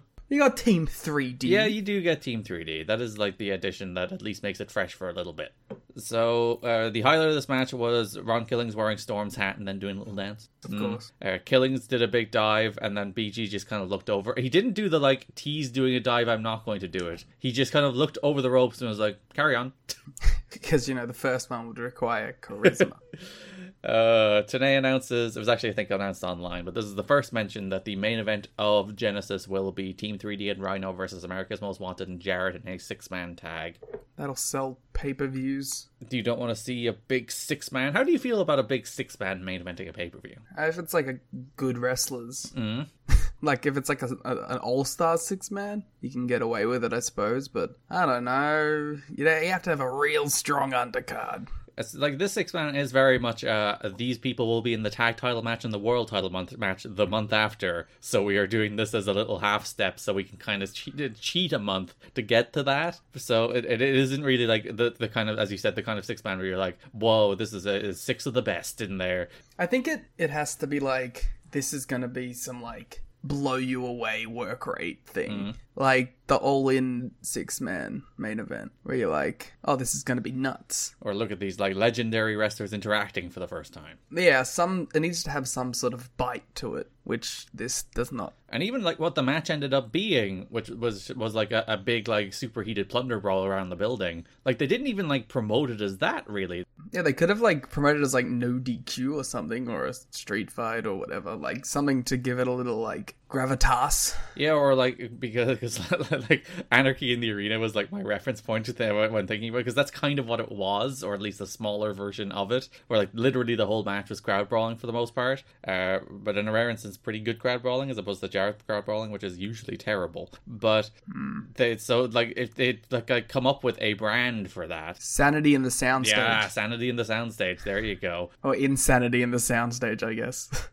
Sanity in the soundstage doesn't exactly inspire a lot of chaos. It's just like, all right, regular 6-man tag. That's actually the new name for a 6-man tag. It's Sanity in the Soundstage. And then Insanity in the Soundstage when they do the brawl. It's like a fight. Every Ring of Honor match is a fight with honor because they adhere to the Code of Honor. And then you have fights without honor every so often. So yeah, like they could have done something to juice it up in terms of how they promoted it, because like they were just like, the referee is like, fuck it, go on, because they never actually made it like a no DQ match, I don't think, at any stage. It's just they just worked it like that. Save big on your Memorial Day barbecue, all in the Kroger app. Get half gallons of delicious Kroger milk for $1.29 each. Then get flavorful Tyson natural boneless chicken breasts for $2.49 a pound, all with your card and a digital coupon. Shop these deals at your local Kroger today, or tap the screen now to download the Kroger app to save big today. Kroger, fresh for everyone. Prices and product availability subject to change. Restrictions apply. See site for details. BG went for a pump handle slam, but Gale distracted him. Conan chases off Gale. D'Amore looks to use the hockey stick, but Kip grabs it and gives it to BG. BG goes to use it, but then Harris grabs it, allowing that brief distraction, the opening for Storm to hit a super kick for the win. Kip and Conan argue. Wow. What fresh take in this story where Kip and Conan argue. Well, a note from Conan. Conan got some heat for doing a radio show where he complained about creative and said his own angle was stale. I mean, he's not wrong. They've been doing this. We're currently in November. This has started when Kip debuted, which was what, February? It was the Nash match, right? 1,000,000 years ago, I think, roughly. I'm pretty sure it was the Nash match where he ran out for the first time. So we've been doing this since February, and we will still be doing this for another while longer. But we're not on 3LK Family Drama yet. That's how we close our shows. We're not allowed to talk about it this early. We're actually breaking the law. That's illegal. So the main event, quote unquote, of this episode was Team 3D arriving after they returned to Bound for Glory, after they were taken out by AMW and left in a bloody mess, and after the Team 3D funeral and all that. So they come out to address their enemies. Bully asks for the crowd to give AMW a round of applause because they've done something that no other team has done. They took out Team 3D, but they made a deadly mistake. They didn't finish the job. Deadly mistake. See what he did there? He's gonna kill them with a deadly Dudley Dingus Destroyer. That's what 3D stands for. The 4D. They're calling for every single person in that funeral home. So starting next week, they'll face the Canadians. Even the people even the cameraman. Yeah, they're people employed. They're going to wrestle Gale. Damn. Well, I believe that for Bully. I noticed they called out the Canadians, and then they're going after Jarrett and AMW. Not a word about Abyss. They're scared. They are. Or James Mitchell. They don't want to deal with the devil. They should have done James Mitchell and Abyss versus Team 3D. But yeah, they're like, we want Canadians next week on the primetime special. D'Amore comes out with his boys. Rude grabs the mic and says, we don't have to wait until the primetime special. 5-on-1 attack, or 5-on-2 attack, I guess. 3LK make the save as 3D hit the 3D on A1. They go to get D'Amore, but Jarrett and AMW come out. And then Rhino, on his new NWA World Champion first episode, Rhino just does a brief brawl for 15 seconds at the very end of the episode. Because he's not really champion. They could at least give him a little promo. Let him be like, aha, I beat you, Jared, gore, gore, gore. Which I believe would have been the full extent of the promo. But he comes out right at the end of the episode to do a little brawling before he then loses the belt the next week.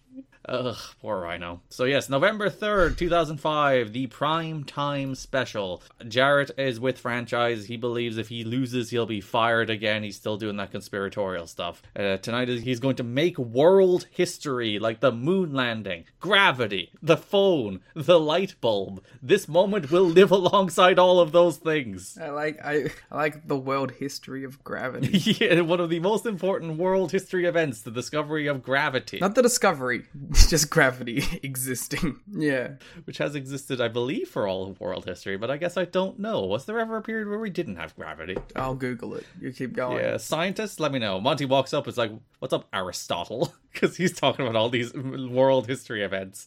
Monty rules. Jared's like, what are you, a stalker? To which Monty replies, stalking you, always. I've Googled, did we ever not have gravity? And I choose to believe that the jury's still out. There's a lot of people who choose to believe a lot of things about science, I guess, so go for it. Yeah, that's going to be my new thing. Gravity's fake. I wonder how you could even try and sell the idea that gravity is fake. It's actually a government thing. They have machines that hold you on Earth, and if they turned them off, we'd have no gravity. In the center of the Earth, it's actually just a big machine that's going whoa, whoa, whoa, whoa. They're stopping you from flying. If it wasn't for this government overlords intervening in your life, you would be able to fly. But no, they suck you. Literally suck you back to Earth. And that's why all birds are drones. Monitoring the gravity machines? Yeah, they're the only things that are allowed to fly. No, nothing else has ever flown. What about planes? Not real. Ah, there's large birds. And everyone has ever said they've been on a plane as an actor. When was the last time you were on a plane? A while ago, but I mean, all the time. That's the thing I find funny, like, because like you have less reason to fly places because you're all the way down there. So flying anywhere cool is really far away, as opposed to like Europeans who are like, there's a load of countries right around us, so we're always on planes. Europeans who are like, I'm gonna go to the shops, hops on plane. Off to Belgium we go. Yeah, I do like it's like, what, are you stalking me? And Monty's like, yes, I really am. That's my whole thing. I'm hunting you. So Monty wants a title match, and Monty wants Jeff to win so Monty can take the belt from him. Which does bring us to the main event of that episode. There was a feature on Jarrett in the episode of Planet Team 3D and Planet Jarrett recap. But the main event for the NWA World Heavyweight Championship, Jeff Jarrett defeated Rhino to become champion again for the 5th time? 50th time. And not the last one. Ah. We do only have one more after this. Every time he wins it, I just go, come on, this could be the last one, though. You do have that little bit of hope that surely this is the last one, but it is the second last one. We're almost there. So they had moving graphics for the tail of the tape where Rhino was like doing a gore pose and Jeff Jarrett was doing his laugh, and they also had cool like NWA title screen transitions where like the title did the screen wipe. Thought all that was nice. Very cool. Just like a 2K23 creator belt. Do they do that in that? Yeah. See, that's cool. They should bring that to TV then. They do the little swipes. You can give them custom swipes. Fancy. Shockingly, they did a lot of crowd brawling. Rhino went for the Rhino driver, but Gale's distraction allowed Jarrett to push him off the top. Rhino tried to turn around a figure four. Gale went for a leg drop, but missed. Rhino was going to press slam Gale through a table, which naturally, because this is 2005 or really any hit period in wrestling history, that made him a giant babyface. But the ref stopped him. Respectful referee here. Stop hurting women. Boo. Rudy Charles, the most respectful man in the industry. Rudy Charles is actually sexist. Yeah, he wouldn't stop anybody else from going through a table. Mm-hmm. So, especially because he's not in the match. It's not like if he was trying to put Jarrett through a table, it would be illegal. Mm-hmm. Just because Gale's a woman, she can't get thrown through a table.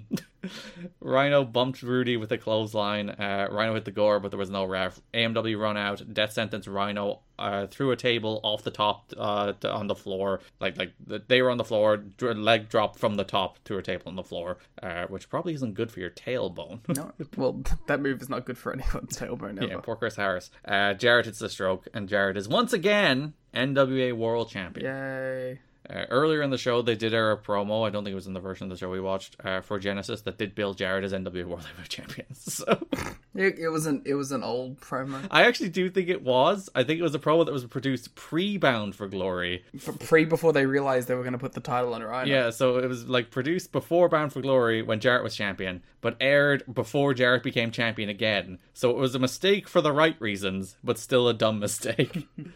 Team 3D didn't help because they were handcuffed to a rail and bloodied backstage with the inference that AMW stopped them. So then, November 12th Impact, we get a parade of challenger stuff at the start, which we'll talk about when we're talking about Monty and Hardy, I guess. And main event of that episode was America's Most Wanted and Jeff Jarrett against Chris Sabin, Lance Hoyt, and Jeff Hardy, which I thought was a real nice little TV main event. Particularly I thought Chris Sabin looked very good here. Jeff does a crazy dive where he just steps up off of Hoyt and briefly steps on the ropes and then dives onto AMW. And it looked like the kind of dive where he could have tripped on the ropes and somehow didn't, and just looked kind of cool instead. It's that controlled chaos element, you know, where you're like, oh, this could go wrong in a million ways, but nope, it kind of works. I love that this feels like a year or two ago where it's like, oh, Chris Sabin's just randomly in a TV main event with all the heavyweights out of nowhere. Yeah, if I were to guess, I think it was meant to be Sabu, because this is the same trio that faced Diamonds in the Rough on the Primetime special, but Sabu broke his toe in that match. So I assume it was meant to be just, oh, they'll also wrestle AMW and Jarrett in the TV main event next week. Sabu is out, so yeah, it's like, just fuck Chris Sabin in there. Yeah, like, that just feels like so Asylum.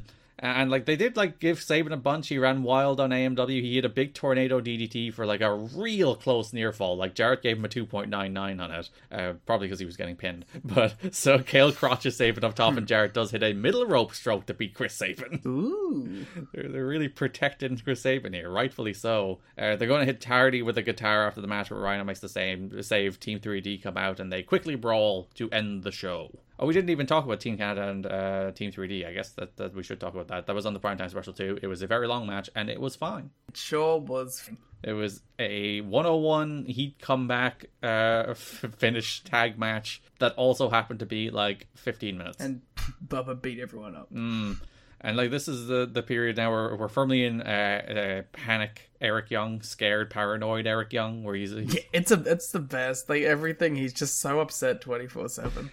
He does jump at his pyro for the first time. He doesn't take the bump for it, but he does like the jump scare, grab his heart for it for the first time, I think. This month. He's been selling the pyro like already, but now he's like fully like He just does not like it. Everybody's out to get Eric Young. There was heat in Bubba in this match apparently for taking liberties. He was working a little too stiff, and like there's a note that like Joe works like that too, but everyone expects it, as opposed to Bubba's like no. Bubba's just like, Joe can do it, I'm gonna do it. Yeah, it's built into the big Bubba and Joe match, which probably... Did they ever have a big singles? I think they had one in the Bound for Glory series in 2012, I want to say. But I don't remember was that any good. It feels like those two would have a very good match in the right circumstances. Don't worry, we'll get there. We'll find out. This is Tenay once again during this match. Please, for the love of God, call your friends. And he's like, if you have a friend who may have been turned off by some other wrestling, for the love of God, call them. On this network. A1 tries to use the hockey stick, but 3LK take it from him. 3D hit the 3D on EY for the win. See, the problem that Mike Tenay is facing is his expectation that wrestling fans have friends. Yeah, that is a problem they may run into. That's actually the only reason this show did an equivalent rating to what they were doing on Saturday nights. Yeah, call your friends, and they're like, who? Yeah, and then they actually felt bad about the fact that they didn't have friends and stopped watching. And they cried. Main event of the pay-per-view is a 6-man tag team match. It is America's Most Wanted and Jeff Jarrett versus Team 3D and Rhino. As said, it was basically like the entire match was a big arena-wide brawl. There was a fun, like, reoccurring theme through the match of tables not being used, which would outrage 2023 fans who love nothing more than chanting, "We want tables." Let it be known, I was shitting on crowds for the "We want tables" like years before everyone else started getting on their nerves. You know what the worst circumstance of that chant is? When there will obviously be tables. Or when there's already been a table. But like in a match where it's like there will be a table bump in this match, and even if that counts as like AEW pay-per-view main event where they'll always do an announced table spot, like there will be a table bump. You will be fine. Have some page, or like was it Stadium Stampede or one of those matches, or like they were doing fucking nail board spots and they were chanting, "We want tables." It's like. Yeah, I just think it's perfect that this is something I've been complaining about on audio for years, and now everyone else has caught up to me, thus proving that, again, I should be in charge because I know what everyone else is going to be feeling. Yeah, years before. Yeah, I've been complaining about this since Wednesday War Games. That's 4 years now. So Rhino goes to gore Jarrett down through a table that's set up at like the entrance tunnel. So he's going to gore him through a table down the tunnel, but then Storm intercepts that with a super kick. Bully was going to powerbomb Harris through a table, but Storm moved the table and Harris just landed flat on the floor, to which I would be like, I would take the table bump, thank you very much. Yeah, but in canon. It probably hurts a great deal more to be just powerbombed on the floor. 3D were going for a double suplex, but the table was moved. AMW were going for a death sentence through a table, but it was intercepted. So like that was the little like reoccurring theme, the little story through the show, through the match. That there was like none of the tables were used, but they were teased to be used all the time. So big crowd wide brawl, everyone's fighting, everyone's brawling. Crowd was super into it. The crowd had, like, there's great crowd heat for this, which is I think like that's what makes crowd brawls work. If there's not heat, they're good. If there is heat, they're bad, or the other way around. If there's not heat, they're bad. If there is heat, they're good. That's the way crowd brawling works. I was going to say, that's a hell of a take to have. I like the silent crowd brawling. Oh, then you're one of those guys who are like, New Japan was better in the clap era. Yeah, I just like to hear the visceral sound of crowd brawling. I just want to hear the thuds and the kapows and whatnot. All the Batman 66 sounds, I think. Yeah, you can accept some claps. But not a single word should be uttered by the crowd. So you can hear the intensity of the action. Yeah, everything should sound like a Chris Jericho match in Japan. Unnecessary, but I approve. Right, Jarrett and Rhino brawl. Hey, he's like one of the people who started that myth. He is. It was all over his book. That it's like, oh, they're very different. They're very respectful. They just sit there and silently pay attention. It's like, not if you're fucking over. They don't.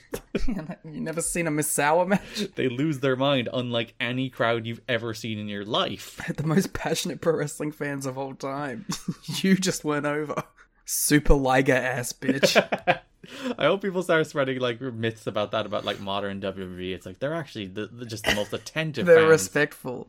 They're just really into the bloodline, and because are you hooting and hollering when you're watching The Sopranos? No, you're sitting there and you're ingesting the media. There is nothing people hate more than people who are loud in the cinema. So when you're watching cinema, you should not be loud. Unless it is the cinematic equivalent of a WWE show, like a Marvel movie, and it's like, oh, the entrance of the characters here, let's all go fucking nuts. Well, the most famous, like, that scene is literally the entrance of the characters in Endgame. That is literally, like, hit the music and guys do entrances. Yeah, like, that's the only, group of movies that I will accept you hooting and hollering in a movie theater for.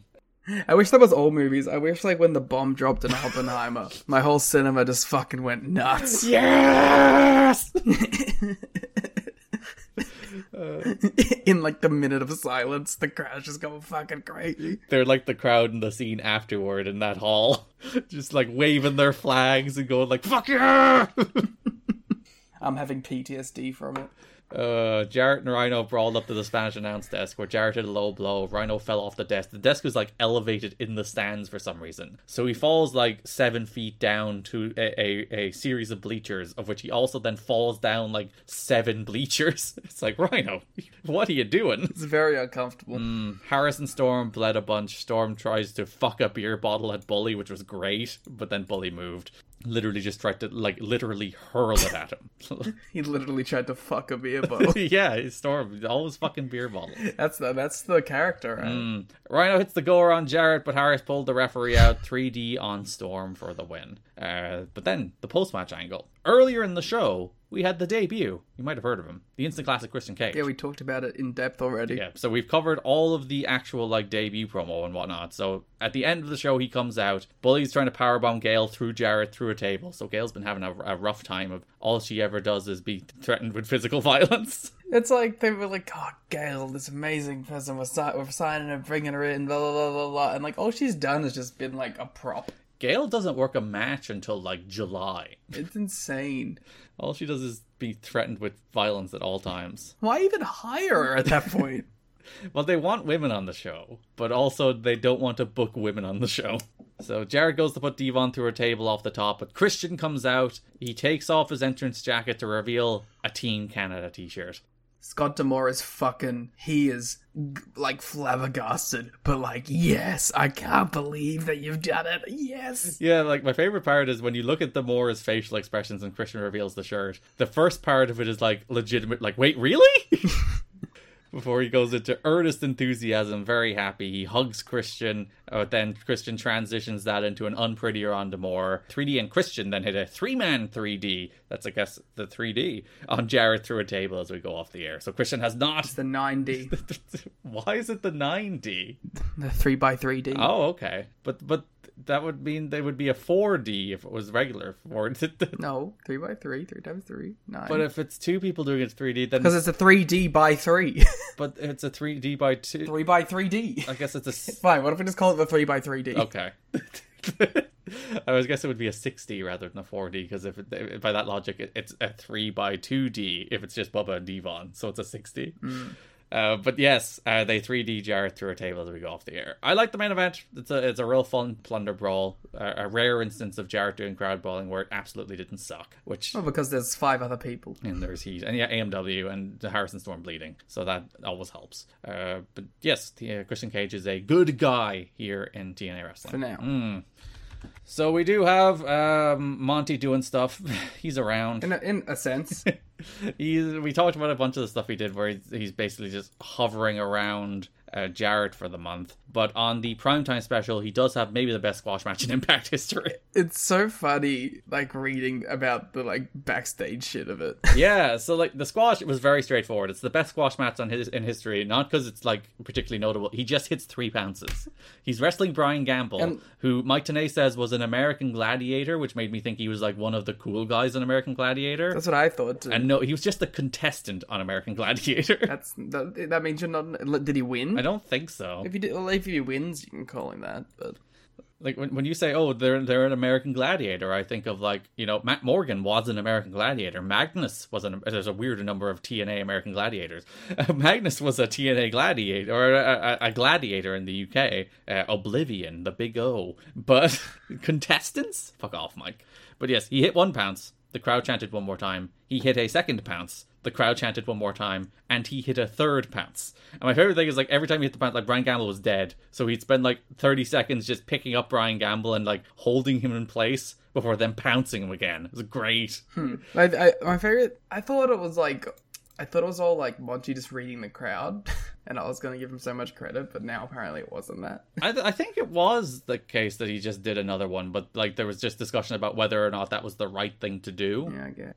Because it was more the case, like, when he came back, people were like, oh, you know, you're lessening, you're a heel, so you shouldn't be reacting to the crowd like that, because that's a baby but he face. shouldn't be a fucking heel. He shouldn't be, and it's so, go back to, like, the first match he had after he lost to Jarrett was that squash against Johnny Devine, where he beat the shit out of Team Canada and seemed like the coolest guy in the world, and then they turn him heel. And it's like, why are you doing this? He is cool. All you want to do, like, Bill Goldberg shouldn't have been a heel. That would have been stupid. So he was a babyface who killed people and people cheered. That's what, like, the pounce is like a babyface move as it is. Yeah, he hits 3 pounces. So yeah, there was discussion afterwards about, like, one, that it would weaken his finish, which, like, it's not like Brian Gamble kicked out.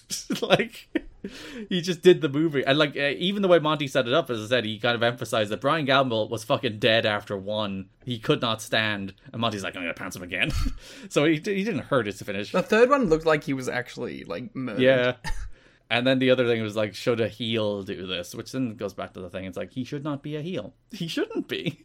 When the crowd is chanting 1 more time after the heel hits his move in a squash match, maybe the guy shouldn't be a heel. Huh?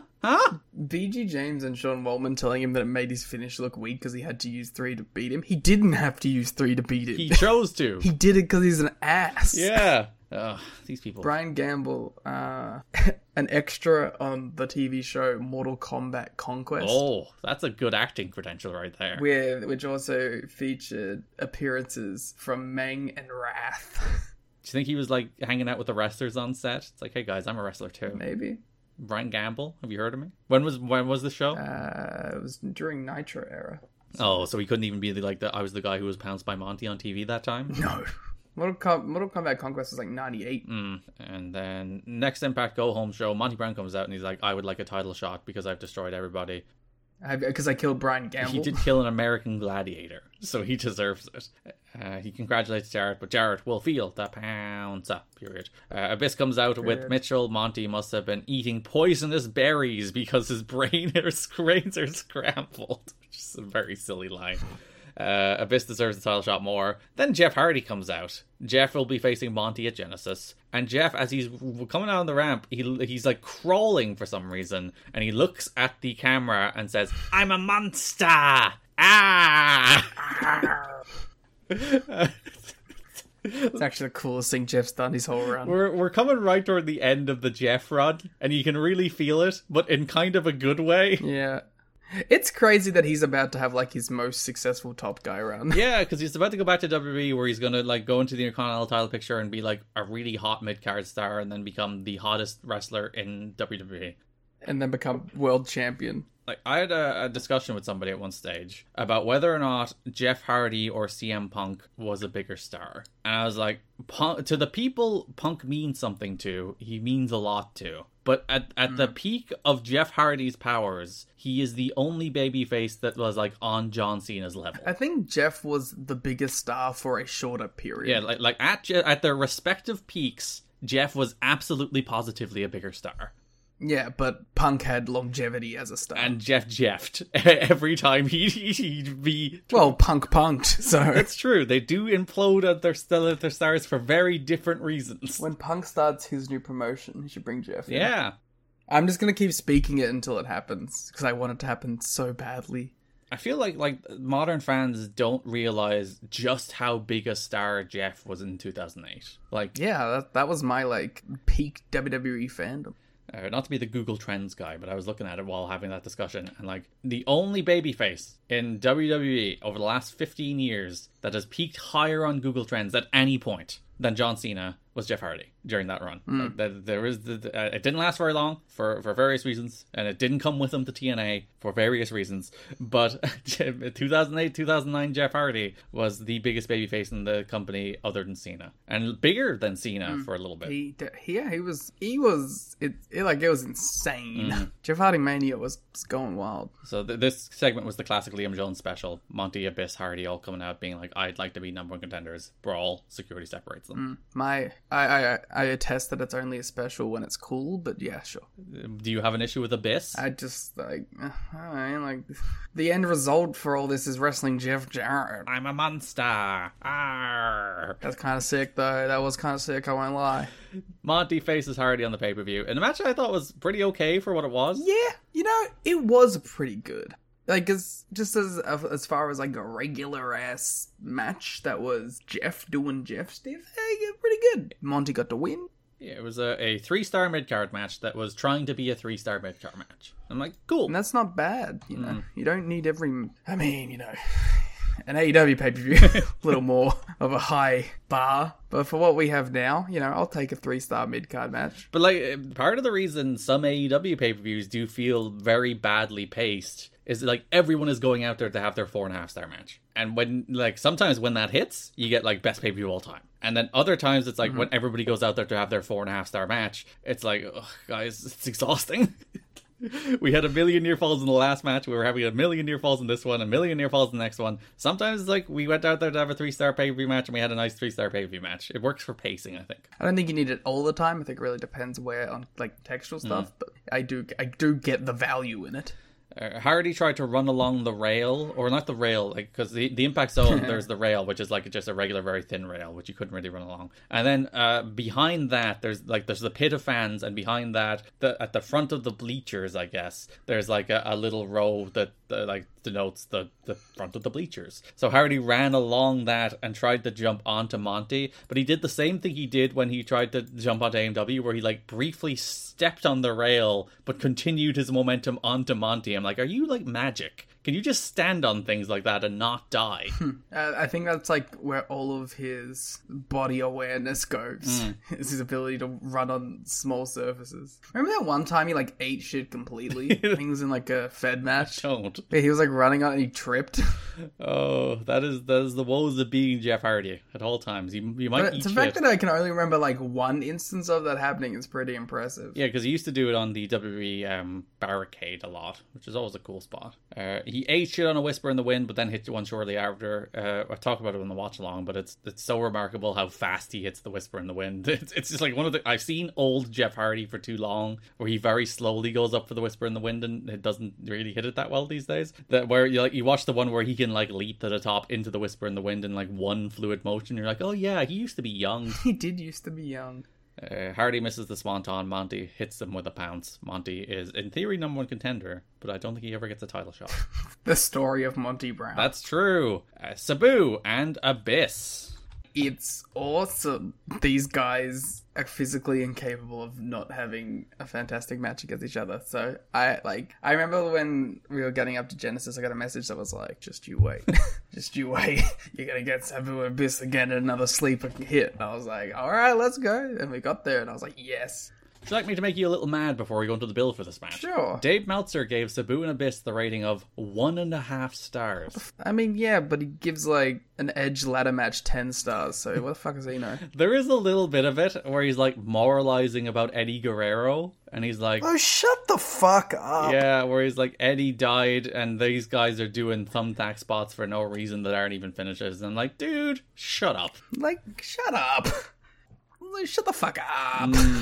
October 29th Impact, Abyss faces Lance Hoyt in a rematch of their pay-per-view match. Right, I'm so happy to see this match again. Their pay-per-view match was great. This one was fine. Yeah, but I'm sick of seeing the same matches over and over and over You just hate Lance Hoyt now. I do kind of hate Lance Hoyt now. Abyss hit a chokeslam, Mitchell slid in a chair, Hoyt booted the chair into Abyss's face, but then Mitchell pulled Hoyt off. Abyss hit the Black Hole Slam for the win. He got some tax, but the lights went out. As they came back on, Sabu was running into position, so he wasn't quite there. He was like, ooh, ooh, ooh.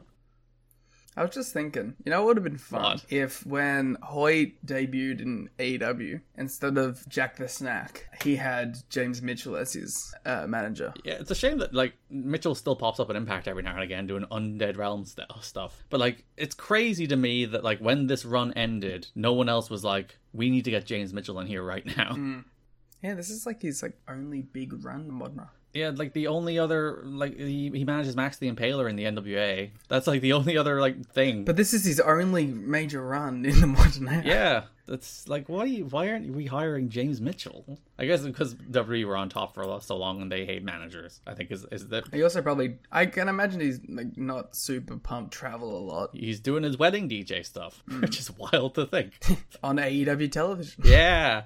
He would like. I do like the canonical. The Sinister Minister is in fact because he went right off the Johnny Bravo wedding into doing that as well. So it's just like, yes, he is the minister. He is overseeing these weddings.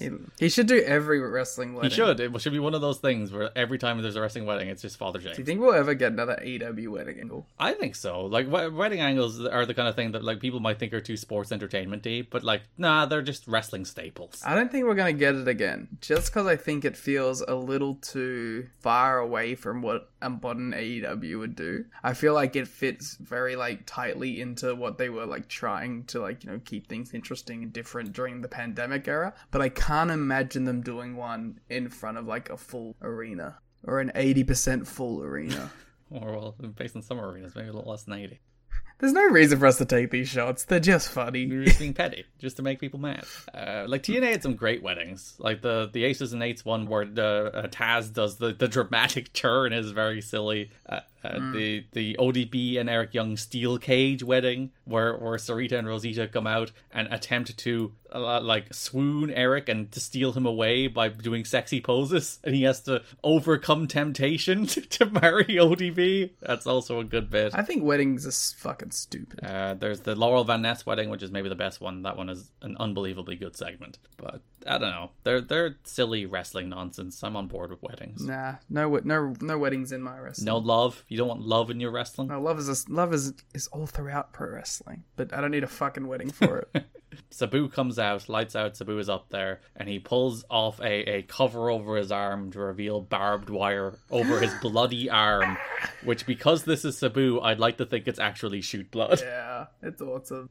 So he has barbed wire over his arm, and this scares the shit out of Abyss. Abyss cowers away as he'll face Sabu in a no DQ match, suggesting that despite Abyss being a hardcore crazy person, he does not in fact particularly care for barbed wire. He's scared, canonically.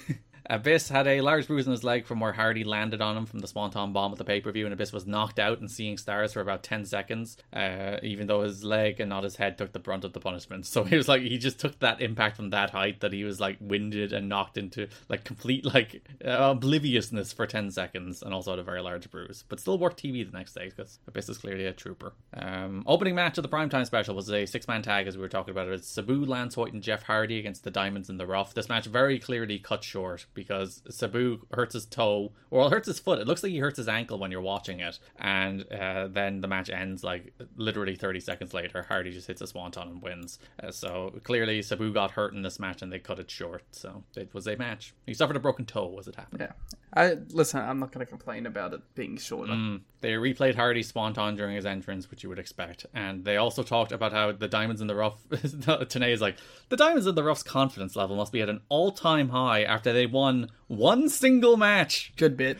They have won one match, and they're doing good. And wordplay, Primetime was in Primetime. That's good wordplay, Garrett. Thank you. Well, Mike Denay said it, but I'll take credit. No, just take fucking credit for it. Abyss hit Sabu with a Black Hole Slam after this match, after the 6-man tag. Didn't have anything Sabu related in the go home, probably because, again, he was injured, so he's probably meant to be in that main event in the Chris Sabin spot, I would guess. But he broke his toe, so no. And Abyss comes out and does the title shot stuff. So James Mitchell on the pay-per-view does a promo with Franchise and Abyss. And Mitchell is like, there's one thing Abyss fears, and it's barbed wire. And every time he says barbed wire, Abyss jumps. He's like, he doesn't even like the word. He's just like, even the word is like, ah. And he's like, we went through years of therapy to get him over this fear of barbed wire because he has some kind of barbed wire related trauma in his past. And he was so close. This is the promo. Like, he's like, we went to therapy Sitting down with Dr. Stevie, I guess, to go through his... I'd be way more into this segment if Dr. Stevie was in it. Sadly, he was still employed by WWE at that stage. So One day. it was like, we went to therapy, we were overcoming this trauma, and then you had to come along with your fucking barbed wire and ruin everything. Yeah. So he's like, anyway, Abyss will kill you. And then Abyss takes an egg out and crushes it in his own face to illustrate him crushing Sabu's brain. He also got the yolk all over his mask, which that mask probably smelled of yolk for the rest of the night. That was so gross. So then Abyss, Sabu, in a no disqualification match. Yeah, that's awesome. It starts off with the amazing spot of like Sabu having his arm covered again, and then he just takes it off and there's nothing there. Sabu playing mind games. Amazing. But that distraction does allow Sabu to do what Sabu does, which is fuck a chair at Abyss's head. Sabu hits Abyss with a top rope Hurricanrana, which is one of those bumps that Abyss takes. It's like, what? You're so big. Why are you taking bumps like this? You are crazy and I love you. Because he's a crazy person. And he always, like, the way like Abyss takes like bumps like that, he always like flips slightly to the side. Again, everything Abyss does, we've talked about this before, but like every one of his movements is unlike how you've ever seen anybody move. The way he runs and he charges is awesome. The way he takes like a bump over the ropes and always lands ass first on the apron is awesome. The way like he takes a top rope Hurricanrana where he like does a weird bump like flip to the side over. It's like everything Abyss does is unique. He's not like any other wrestler as you watch him, and more wrestlers should be like that. They shouldn't just be doing like the same cookie cutter spots the way you see everybody else do them. When you watch Abyss, both like with his moveset and the stuff he does, but just the way he moves and just the way he bumps, it's different. You should feel different. Well, that's the thing, is like bumping differently from everything else is from everyone else is a very easy way to stand out too, because a lot of people focus on like their mannerisms while doing stuff, but not a lot of people focus on selling differently. So you see someone who does sell like in a very different way, it stands out. Yeah, to go to the current extreme, anytime you watch a Darby Allin match, yeah, and you see him eat shit on every single move, you're like, you are one of the most compelling wrestlers around. I've been delving around the pervert shoot style scene a little bit lately. And Alexander Otska is someone who reminds me of that a lot. Like, when he's doing these, and he's just getting his ass kicked, and he looks like he's being ragdolled by strikes, and it's amazing. It's one of those things people don't work on, that people should work on. That you're not just taking the same flatbacks everybody else is. You're not moving the same everybody else is. Do things differently. Feel different. Well, that's like something you see in like Omega too, is he takes everything in a very different way than most. Yeah, he's a weird freak. You know, I'm thinking of people who do this, and they're all weird freaks. Because it's Abyss, it's Darby, it's Otska, it's Omega, it's Osprey. It's just a bunch of weird freaks. Get more weird freaks in wrestling. Preferably weird freaks about their own bodies and not weird freaks in other ways. We have enough of weird freaks in other ways. Sabu slingshots over the ropes and leg drops Abyss through a table on the floor. He goes to use a barbed wire chair, but Mitchell hooks it with his cane and takes it away from him. It's a good bit, even though it was kind of fucked up. Yeah, he doesn't quite hook it. He kind of misses, but it's enough to interfere with Sabu's rhythm that you're like, okay, it just about works. It works enough. Abyss got his bag of tacks, he poured them out, and then hit a spinning choke slam onto Sabu into the tacks. And it looks so good. It looks like an Uranagi. Yeah, he just like choke slams him, turns in the air, and just like, boah. Because a regular chokeslam isn't enough. That's not going to get enough thumbtacks in your back. You have to spin them to really get that force and momentum going. I really got Abyss really shut me the fuck up when I was criticizing his spread of his thumbtacks in this match. I was like, they're all in one area. It looks so lame.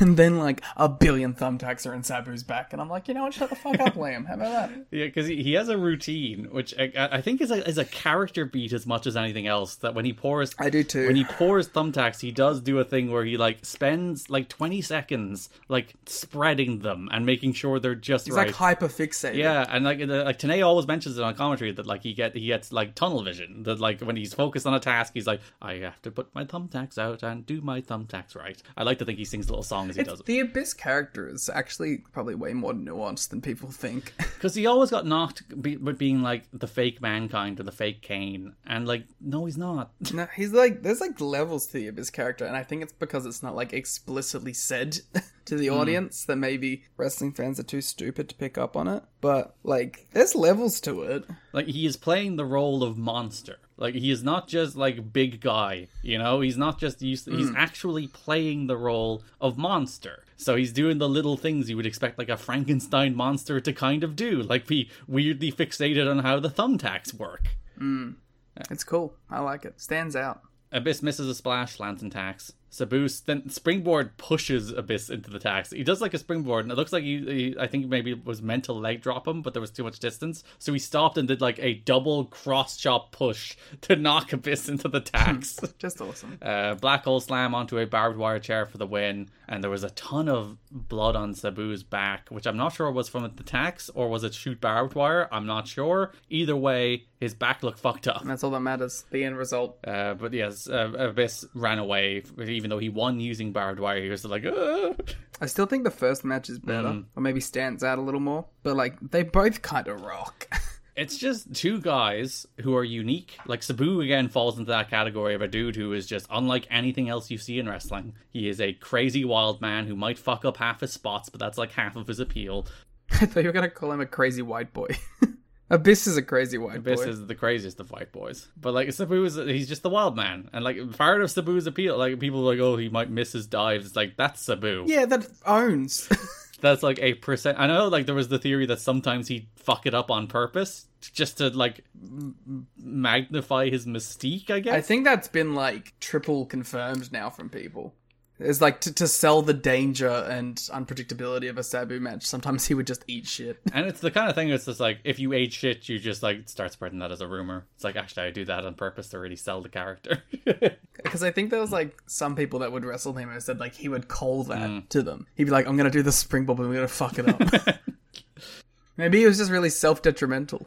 You do have two guys who are unique, distinct, and willing to absolutely kill themselves to have a good hardcore match. So they are absolutely... And again, big man, like, so he's not small, but relative to Abyss, he is small. So it's like big man bumping around small man is always like a good dynamic. Just throw him with a spinning chokeslam into some thumbtacks and you have a good wrestling match. Better than 1.5 stars, Dave Meltzer. Yeah, that's insane. 1.5 stars? That's disrespectful. I was Googling, because we were talking about it on the watch-along, if Abyss and Moxley ever had a match. They did, but it was a 6-man. And what a 6-man this is. On one side, Jon Moxley, Roger Ruffin, and Ryan Stone versus Muldoon... aka Dustin Thomas, which I've heard the name.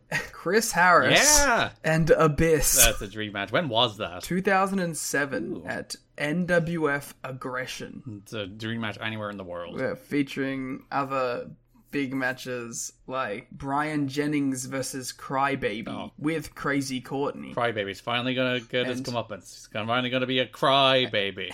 And, of course, the American Eagle defeating Dr. Melvin Winkleman. Is the American Eagle like a product placement wrestler? I don't know. Go buy your American Eagle jeans or whatever. I'm the American Eagle. Wait a minute. The American Eagle, also known as Canadian Player. He covers both. That's actually a great pro wrestling bit. They're like, in America, American Eagle. In Canada, Canadian Player. That's amazing. Who else do we have on this card? We have Austin Midler, Ice, and Stewie Buckland defeating the Warlock and the Zodiacs.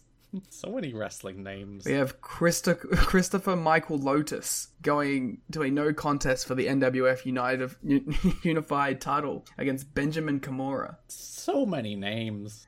Ingy and the Thugs, Nasty Russ and T-Money defeated the Hippies, Jesse Hyde and Pompano Joe. Again, names everywhere. We're doing names all over the place. Chad Allegra defeats Anthony Bryant. Chad Allegra is Carl Anderson, yeah. I was like, I know that name. That's Chad Too Bad. Wow, what a show. A young Carl Anderson and a young Jon Moxley with Chris Harris and Abyss on top. Imagine if it was Moxley and Chad Allegra against Harris and Abyss and Chris Harris. Tremendous match. They didn't know what they had in that. Where was that indie? I'm gonna guess it's Kentucky indie. It was Ohio. NWF. It's Moxley in 2007. Do you think he's getting far out of Ohio? Kentucky is not very far out of Ohio. What do you think? What's the last Carl Anderson match you remember? That I remember? Yeah. The G1 I saw final in 2012. It's the most recent one. That's the last one. I'm like, it's a good Carl Anderson match, huh? Oh, I never said good. I don't know. I'm kind of sad that Carl seemed to just give up. But he just wrestled on the WWE Super Show. Like, in fairness, he gave up because he's making more money than he's ever made, so he doesn't need to try. So all power to him, but it's a shame. Seems to be like only doing live shows. Yeah, they're doing, because like they're on TV, because like they were only doing live events while AJ was injured, and now AJ is back, and they're still doing the OC. Is that the name of their stable? Yeah, with Mia Yim as well. Like they're still on TV, but they're not. They're wrestling. not on TV. Yeah, like their last TV match was about a month ago. Because I know they were in a backstage segment with AJ recently when he was being like, I'm going to wrestle Solo Sikoa, and then they were there being like, you shouldn't do that. But it's like, I'm going to do it. AJ Styles, house that I built. And now that AJ's doing like we gotta get our shit together, the OC. So you can do a big OC against Bloodline and or the other one, Judgment Day feud. I think they're doing all of them against each other right now. Honestly, could do worse things than Stable Wars. Yeah, but the OC is just the shitest shite. That's Mia Yim. Yeah. Mia Yim would have a good match with Rhea Ripley. Yeah, you know what? But the Bloodline doesn't have anyone that they can throw into sexist women. No, sexist Bloodline. God damn it. Yeah, Bloodline, they don't have The Rock's shitty daughter. Get her up. Call her up. Or Tamina. Yeah, Kevin Owens would be so happy. Yeah, why doesn't the Bloodline have any female representation? It's a good question. That's kind of fucked up. So the only other heavyweight-ish feud is Raven. Raven's banging around. He hates Larry Zbyszko. I'm sure Raven's banging around. Well, that's the entire point of the story, that he's found a woman and everyone's like, you've gone soft. And he's like, brother, I haven't gotten soft, let me tell you. Oh, God.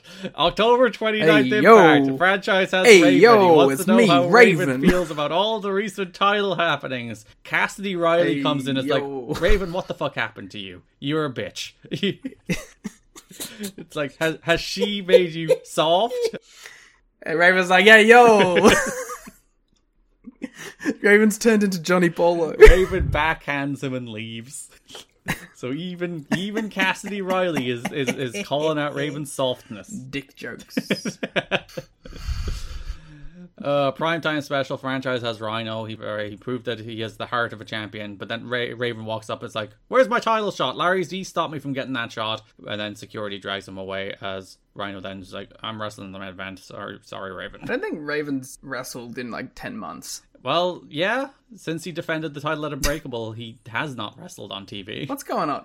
He wrestles in the pay-per-view, so... But, like, what's going on? Shiny new toy. We have Rhino, we have Christian, we don't need Raven. Yeah, but, like, can we do that with, like, Jarrett? No, because he owns the company. So, franchise has Raven and Larry on the go-home show, and Larry's like, here is your release. If you want, you can leave. Or if you don't, I'm going to make your life miserable. Tony Khan should have done that with Punk on TV. Raven's like, no, fuck you. Punk's like, no, fuck you. Then lunges at him. There is a lot of lunging at Larry in this. So, like, this segment does end with Raven lunging at Larry and screaming, I'll kill you. What did he know? And Raven was like a mentor to Punk, so... What did he know? Raven has a great knock-knock joke here where he says, knock knock, who's there? Blood. Blood who? Blood gushing out of the scarlet crater where your arm used to be, Zbyszko. Haha. Got him. That's funny. So bit wordy. You should have just been like, hey, I'm hard. God damn it. This is my new favourite Raven gimmick. Larry books Raven in a match against a mystery opponent at the pay-per-view. And that mystery opponent turns out to be just incredible, PJ Polacco. Okay. You sound very enthusiastic. Fucking hate PJ Polacco. It's not a very good match. So yeah, before the match, Tenay suggests Raven opening the show as a sign of disrespect to Raven, as opposed to like AEW where people politic to get the opener because that's when the crowd are hot. So Larry offered Raven before the match the choice again. You can leave, and you don't have to wrestle tonight, and you'll never be here again, or you can face my mystery opponent. And Raven is once again like, fuck you, I'll face your mystery opponent. I'll do whatever you don't want me to do, Dad. I do like the way I use the word lunge in the notes. It's like, I didn't even mean that. Yeah, Larry throws shade at Raven's new girlfriend to get what causes Raven to lunge at him. And knock over a bunch of production equipment. Yeah, he took out Dixie with that, actually, and he's been fine. I've never felt for my life more. Then someone in the crowd goes, you fucking pussy. The match is weird in that I think Raven has discovered MMA He's been flirting with it. But there's a bunch of stuff where he starts trying like to do takedowns, and he does like grapple front face locks into takedowns, and he's doing knees. Oh my god, Raven is punk. And he does like a spinning back fist, and he does like he's always done the ankle lock. Like the ankle lock has been his like submission thing. But there's a bunch of stuff in this where he's doing like MMA ground and pound and like grapples. It's like, did you start watching MMA, Raven? Is this what's happened here? Oh, he's on the same network now. That's true. It's good synergy. He wins with the Raven effect and stares down Larry Z. It's a replacement level match that you will not think about again in your life. I'd say it's worse than that. It might be being kind to PJ Polaco and Raven's MMA. That brings us over to the X Division, where the X Division title feud for the month is AJ Styles and Petey Williams. So Petey Williams won the Ultimate X match at Bound for Glory in suspicious circumstances, suspicious being the X fell into his hands. In the coolest ending ever. Fuck you, Dave Meltzer, again. Maybe Dave Meltzer was just never fair to TNA. Should we start like that part of the podcast now? There are people who do push that as a narrative, and I think he's probably historically harsher on TNA than he needs to be, but then there's also long stretches where TNA is really bad. So... But like at this point, like he's just shitting on the good things too. And like he's not a good critic. I think that's what it always comes back to with Dave. That the thing people always criticize him for is the thing he is really bad at. And it's like, the fact that he's the premier wrestling critic is just by default, just by being around for as long as he has been, that he has become, but like, he has never had interesting thoughts about wrestling. That's never been him. He's never been a guy who I'm like, oh, I can't wait to hear Dave Meltzer break that down. You know? He's never been that guy. He writes a wall of text to describe the moves and puts a star rating on it. And then people go crazy over his opinions. Like, he's never had an interesting... That I don't want to put it that way. He's never had an interest... He's never... Had an interesting thought. He's never expressed his thoughts interestingly about wrestling. That's just never been him. Well, he doesn't like rate it as a creative endeavor. He's like the equivalent of the 2K games where it's like the more moves you do, the higher the star goes up.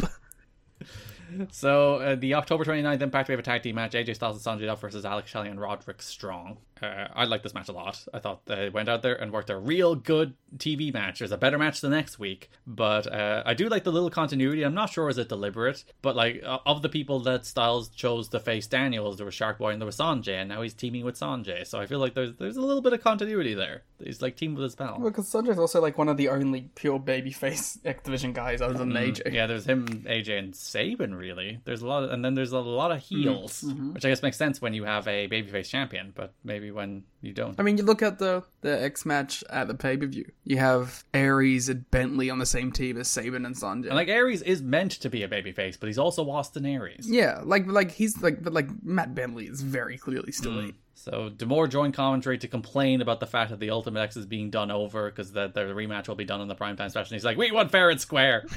Roddy did a dropkick and then did AJ's taunt, so AJ spat in his face. Which is awesome, actually.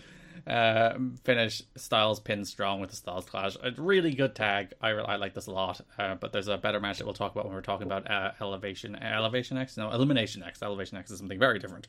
Should be Elevation X.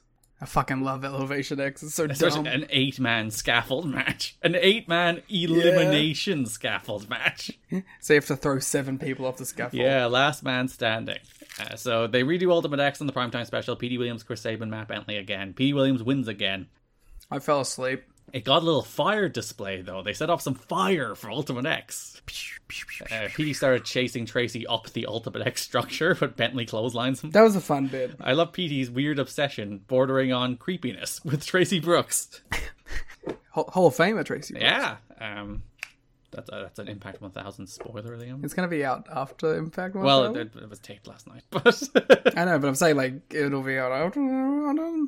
Either way, you spoiled the show. Everyone's going to be mad at you. Oh, no one's going to watch it now. It's all my fault. Petey powerbombs Bentley from the cables, and then the X started dangling from one thing again. It started falling. It was like, not again! No! It would have been perfect if it fell and he caught it again. Oh, if they actually did it like they manipulated it this time somehow with magnets. It's actually the magnet at the core of the Earth that keeps everybody that instills gravity. It pulls the X down. See, it's even fucking that up. Bentley kicks Petey from the cables into a Petey Rana on Sabin. Matt Bentley throws such a good super kick. I've discovered this. It is great.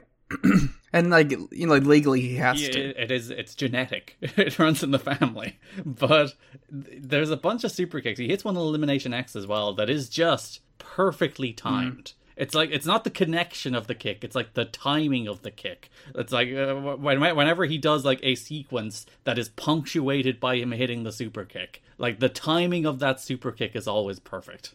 So D'Amore tries to interfere, but Tracy spears him. Both Petey and Bentley are dangling, but Petey kicks Bentley in the balls and wins. And the Morphoplex move of the night is the Canadian Destroyer, getting that $200,000. So Petey will once again officially challenge AJ Styles at Genesis for the X Division title after he's won 2 Ultimate X matches to earn the honor. That's a hell of a build for someone, like a hell of a mini push to have them win 2 Ultimate X's. That's what you get when you have equipment malfunctions, I guess. So then the main event of the Go Home show, actually it wasn't the main event, it was just a match on the Go Home show. It was a Styles Clash versus Canadian Destroyer match in which Petey Williams faced AJ Styles non-title. The winner would be the person who hit the Styles Clash or the Canadian Destroyer. To which I have like the question, if you are AJ or Petey, if you hit the other guy's move in this match, do you still win? I think you have to hit your one specifically. That would be a great finish, though, where it's like Petey wins by hitting the Styles Clash. Oh, that'd be a great match. That should be a great match in general. You have to hit your opponent's finish. Or like you do like a 10-man elimination, and the only way to be eliminated is to have someone hit your move on you. What do you think about this as like an idea in general, like a finisher challenge match? I like finisher challenge matches. I think they're fun. Like, you can only really do it with 2 guys who have distinct finishers, like Styles and Petey do. It'd be really funny if it was like, you're doing it like, I don't know, random thing. It's like Omega versus Danielson, and Danielson just gets to do the label lock. Or like the Psycho knee, which is very easy to hit quickly. Versus the One Wing Angel. Or you do like Edge versus Roman Reigns in a spear match. Who can hit their mediocre spear first and win? You have to hit the other person's mediocre spear and win. Roman has to do the hug. So it only really works when you have people who have like distinct finishers, like the Styles Clash and the Canadian Destroyer. But it's a cool thing to do.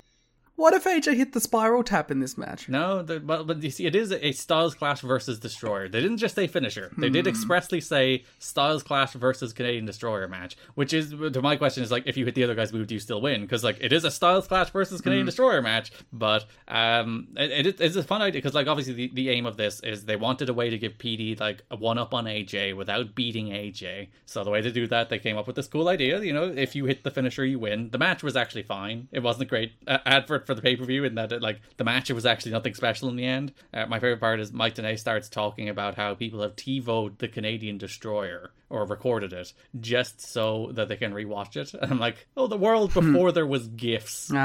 New Japan now. Gonna copyright us just for saying that. Every time AJ hits a cool move and he does his like big pump up firearm, pump his chest, look super jacked, he's super into it. It's the best. He's so good. AJ is on one at the moment. Yeah, like anytime he does his dive or anytime he does his drop kick, he's just like, it is the adrenaline is clearly pumping through his veins, and he's like just so pumped up. Styles goes for the clash, but Petey grabs Andrew Thomas's leg. Styles then pulls for the Styles clash so hard that Andrew Thomas is sent flying. Because he's so amped up, he's so jacked. D'Amore gets in the ring and tries to hit Styles with the belt, but Styles got D'Amore set up in the Styles clash. Wait a minute. If AJ hit the Styles Clash on D'Amore, would it have counted? It is a Styles Clash versus Canadian Destroyer. It did hit a Styles Clash. It never says Styles Clash on Petey Williams. You would have to look into the terms of the match, but I do believe if he hit it on D'Amore, he would have won the match. If he had have run outside and hit it on Don West, would it have counted? No, that's a disqualification. Come on. Why? Because it's Don. Fine, Mike. It's like reverse Dup Cup rules. Whereas you got points on attacking JB, you get DQ'd for attacking Don. Okay, fair enough. What if he did the Styles Clash to JB? Oh, that's fine. Okay, that's a win? Ideally through a table. You get bonus points for the table. Ooh. There should be like a running Dup Cup tally. Oh, the lineal Dup Cup champion. It should just be a board next to the announce desk that they never acknowledge, but there's just points being accrued based on the Dup Cup criteria, and they just update it constantly. If you had to put money on it, who do you think would be the current Dup Cup leader in 2023? Based on the Dup Cup rules, or like on a lineal fashion? And the rules. Honestly, it's probably somebody in AEW, because I feel like the Stampede and Anarchy in the Arena matches would very much tick a lot of Dup Cup boxes. It's probably like one of the best friends. Who attacks JB in NXT a lot? The fans. congratulations to... Oh, no, it's not Full Sail University anymore. It's the Performance Center, isn't it? So congratulations to the WWE Performance Center on winning the Dub Cup. That seems about right. PD hits Styles with the belt, hits the Canadian Destroyer. He beats AJ Styles in the Styles Clash versus Canadian Destroyer match to have one up on AJ heading into their pay-per-view match, which was pretty good. But not great. Yeah, because they had the match at Victory Road last year, which was like a 9-minute sprint, which I thought was ultimately a lot better. Whereas this is like the full 18-minute X Division title match between these two. And it was pretty good. It was fine. The obvious highlight, first AJ hits a flip dive where he lands ass first on the rail.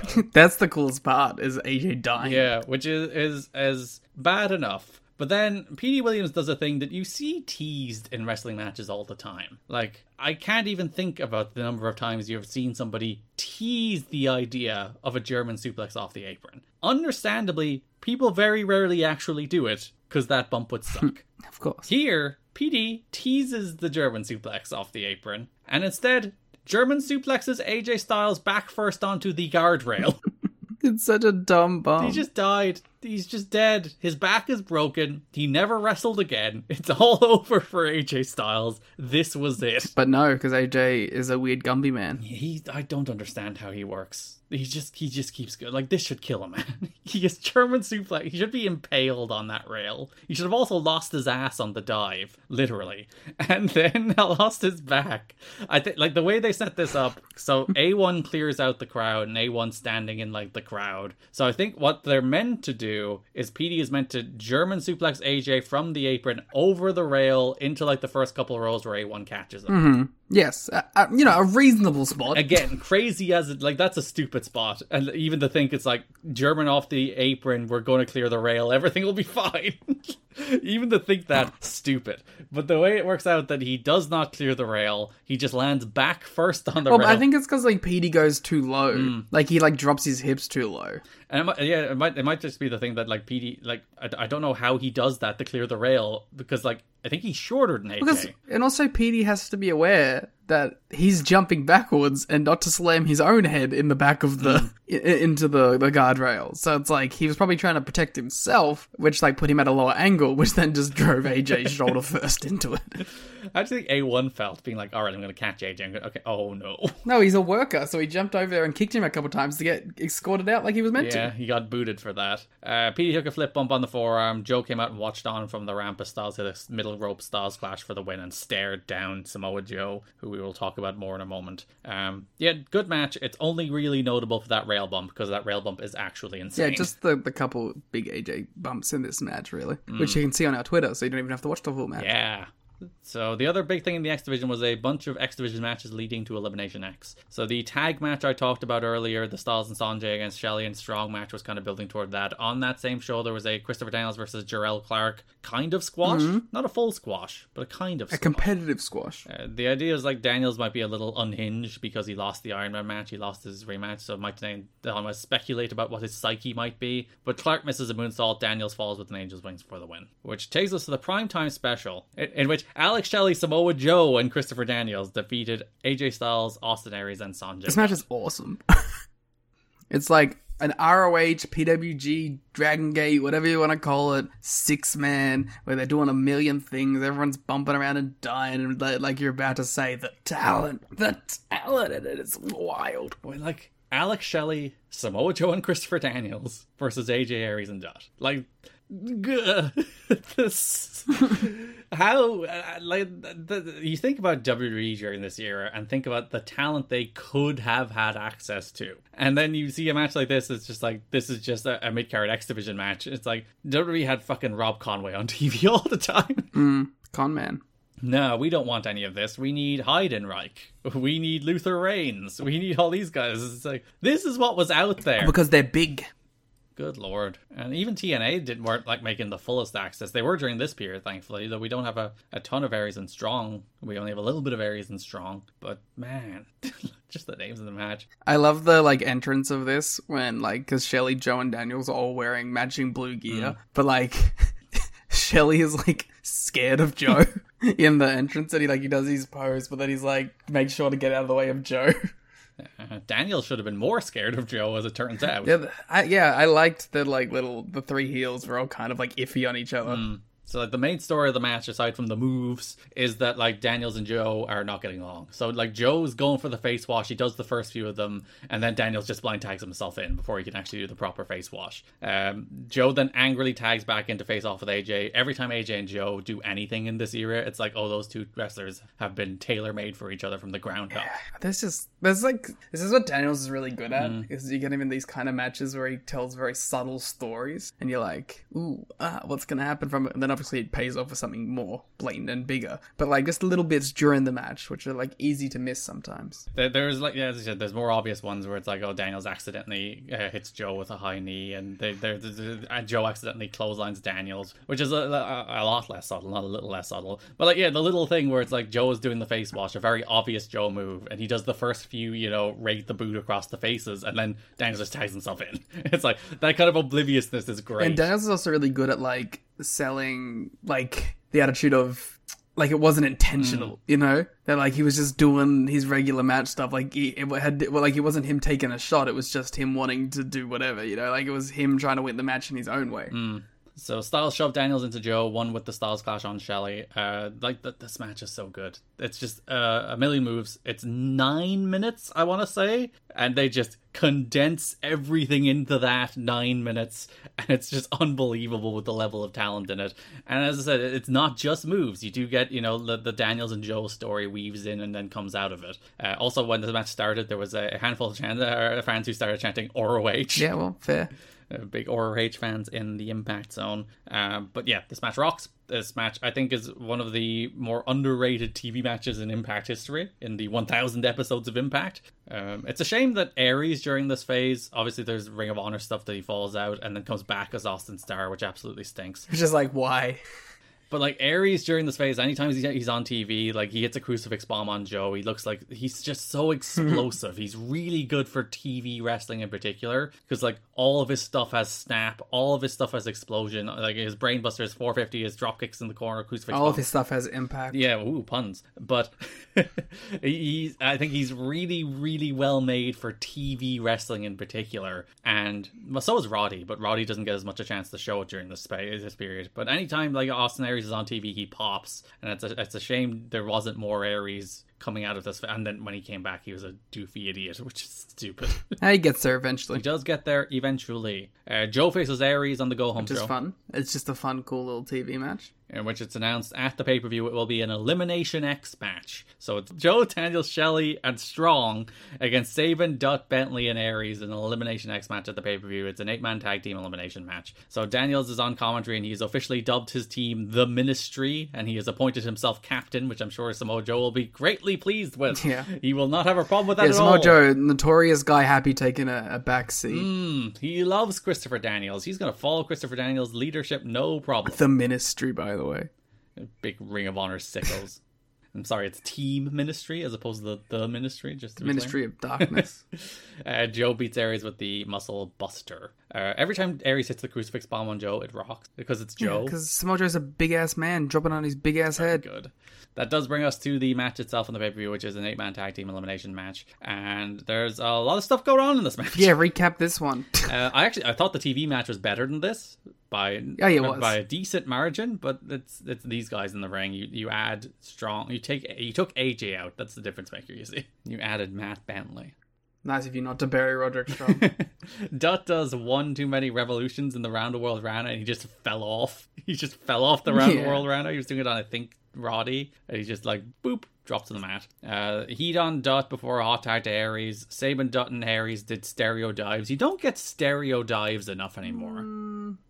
I think you still do a lot. You get a lot of dive sequences where like you get one dive after another, but these dudes hit like Aries did the low dive and Sabin and Shelley did over the top dives, and they did them simultaneously, and that's cool. More people should do simultaneous dives. I think it still happens quite a lot. Name one instance. All in Elite 6-man tag. Damn. I was live at that show too. But you weren't watching. That's true. I was busy sending TNA tweets. Aries eliminates Strong with a brainbuster and 450. Daniels then eliminated Aries with a roll-up. Shelley submits Dutt with the Border City stretch. Bentley then catches Shelley with a super kick for the elimination. Perfectly timed. He's really good at that. Bentley goes into a victory roll position on Daniels, but Joe plucks him off of Daniels' shoulders for the muscle buster and eliminates him with the King of Clutch, which is a cool setup for the muscle buster. And then the big dramatic finish, Joe goes to muscle buster Sabin, but Bentley, who was eliminated, grabbed Joe's leg from the floor and pulls him out. And Daniels, just as you said earlier, not like stealing the win or anything. Because Joe's been pulled out, he just steps in, hits the Angel's wings on Sabin, and wins. Daniels and Joe are your survivors. They win that elimination match 2-0, I guess. And Joe's so pissy. And because unlike the TV match where they do like a bunch of spots where they don't get along, like they did get along in this. There wasn't like periods in this. Yeah. They got along. Everything was fine. They won. Because they already established that there's like tension. They didn't need to re-establish it again. And they did do a backstage promo before this where Franchise had Daniel, Shelley, and Strong, and Shelley was like, "We seem to be missing a person here, Chris." Shelley poking the bear. Yeah, Daniel's like, "It's fine. Everything will be fine. We'll lead our ministry team to success. It's going to be good. Joe knows what we're doing. We're on the same page." So Daniels beats Sabin, doesn't steal the win, but Joe was going to win, and Daniels just followed up to score the win. Joe is not pleased. Joe is very, very mad. So Daniels tries to talk him down. He's like, "God, we won the match. Everything's fine." And then Joe beats the living shit out of Christopher Daniels. Mm-hmm. Joe smashes Daniels in the skull with a chair, which causes Daniels to bleed. Joe then kicks his head into the rail, hits a muscle buster, and it's awesome. As he's holding him in the muscle buster on the shoulder, Daniels' blood starts dripping down Joe's like shoulder and like breast area. So cool. Breast area? Yeah, your breast. Your Why did you say breast instead of chest? But, it's a particular, like your breastbone. Fucking perfect. Wow, you make everything sex with you, isn't it? First it's Raven. Breast area? What are we doing? It is an area of your chest. Lee was like, "Do men have breasts?" Like, literally, what subject do men have breasts? Yeah, you have a breastbone. Okay. Bound for Glory was the cum episode, and this is the Liam is horny episode. But this is the opposite of horny. No, it's fine. You're the one who said blood dripped down onto his voluptuous breast. Yeah. Would you prefer me to say Get pep? the fuck out of here. I also don't think it's technically the breastbone, but I think I'm scientifically wrong, and morally, ethically as well.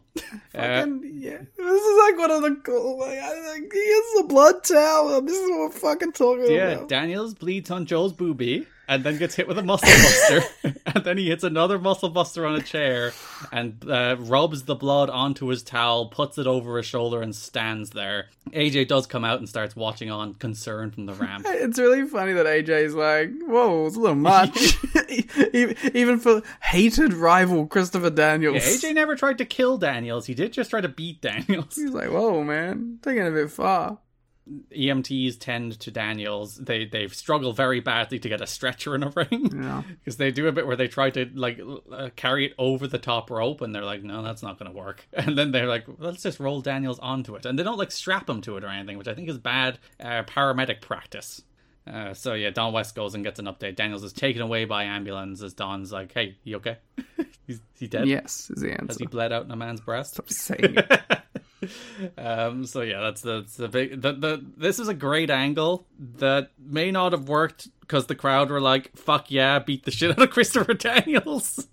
Because like from like a very traditional wrestling angle, I think they did everything right. Mm-hmm. They gave it a ton of time. Like I think the post match was like 8 minutes long. It wasn't the case where he did the turn and they cut away, or they didn't like stay on Daniels after he got the shit kicked out of him. They did all of like the little things you're supposed to do right here, other than the fact that the crowd were very into the fact that Samoa Joe was beating the shit out of Christopher Daniels. I think that comes from it being heel.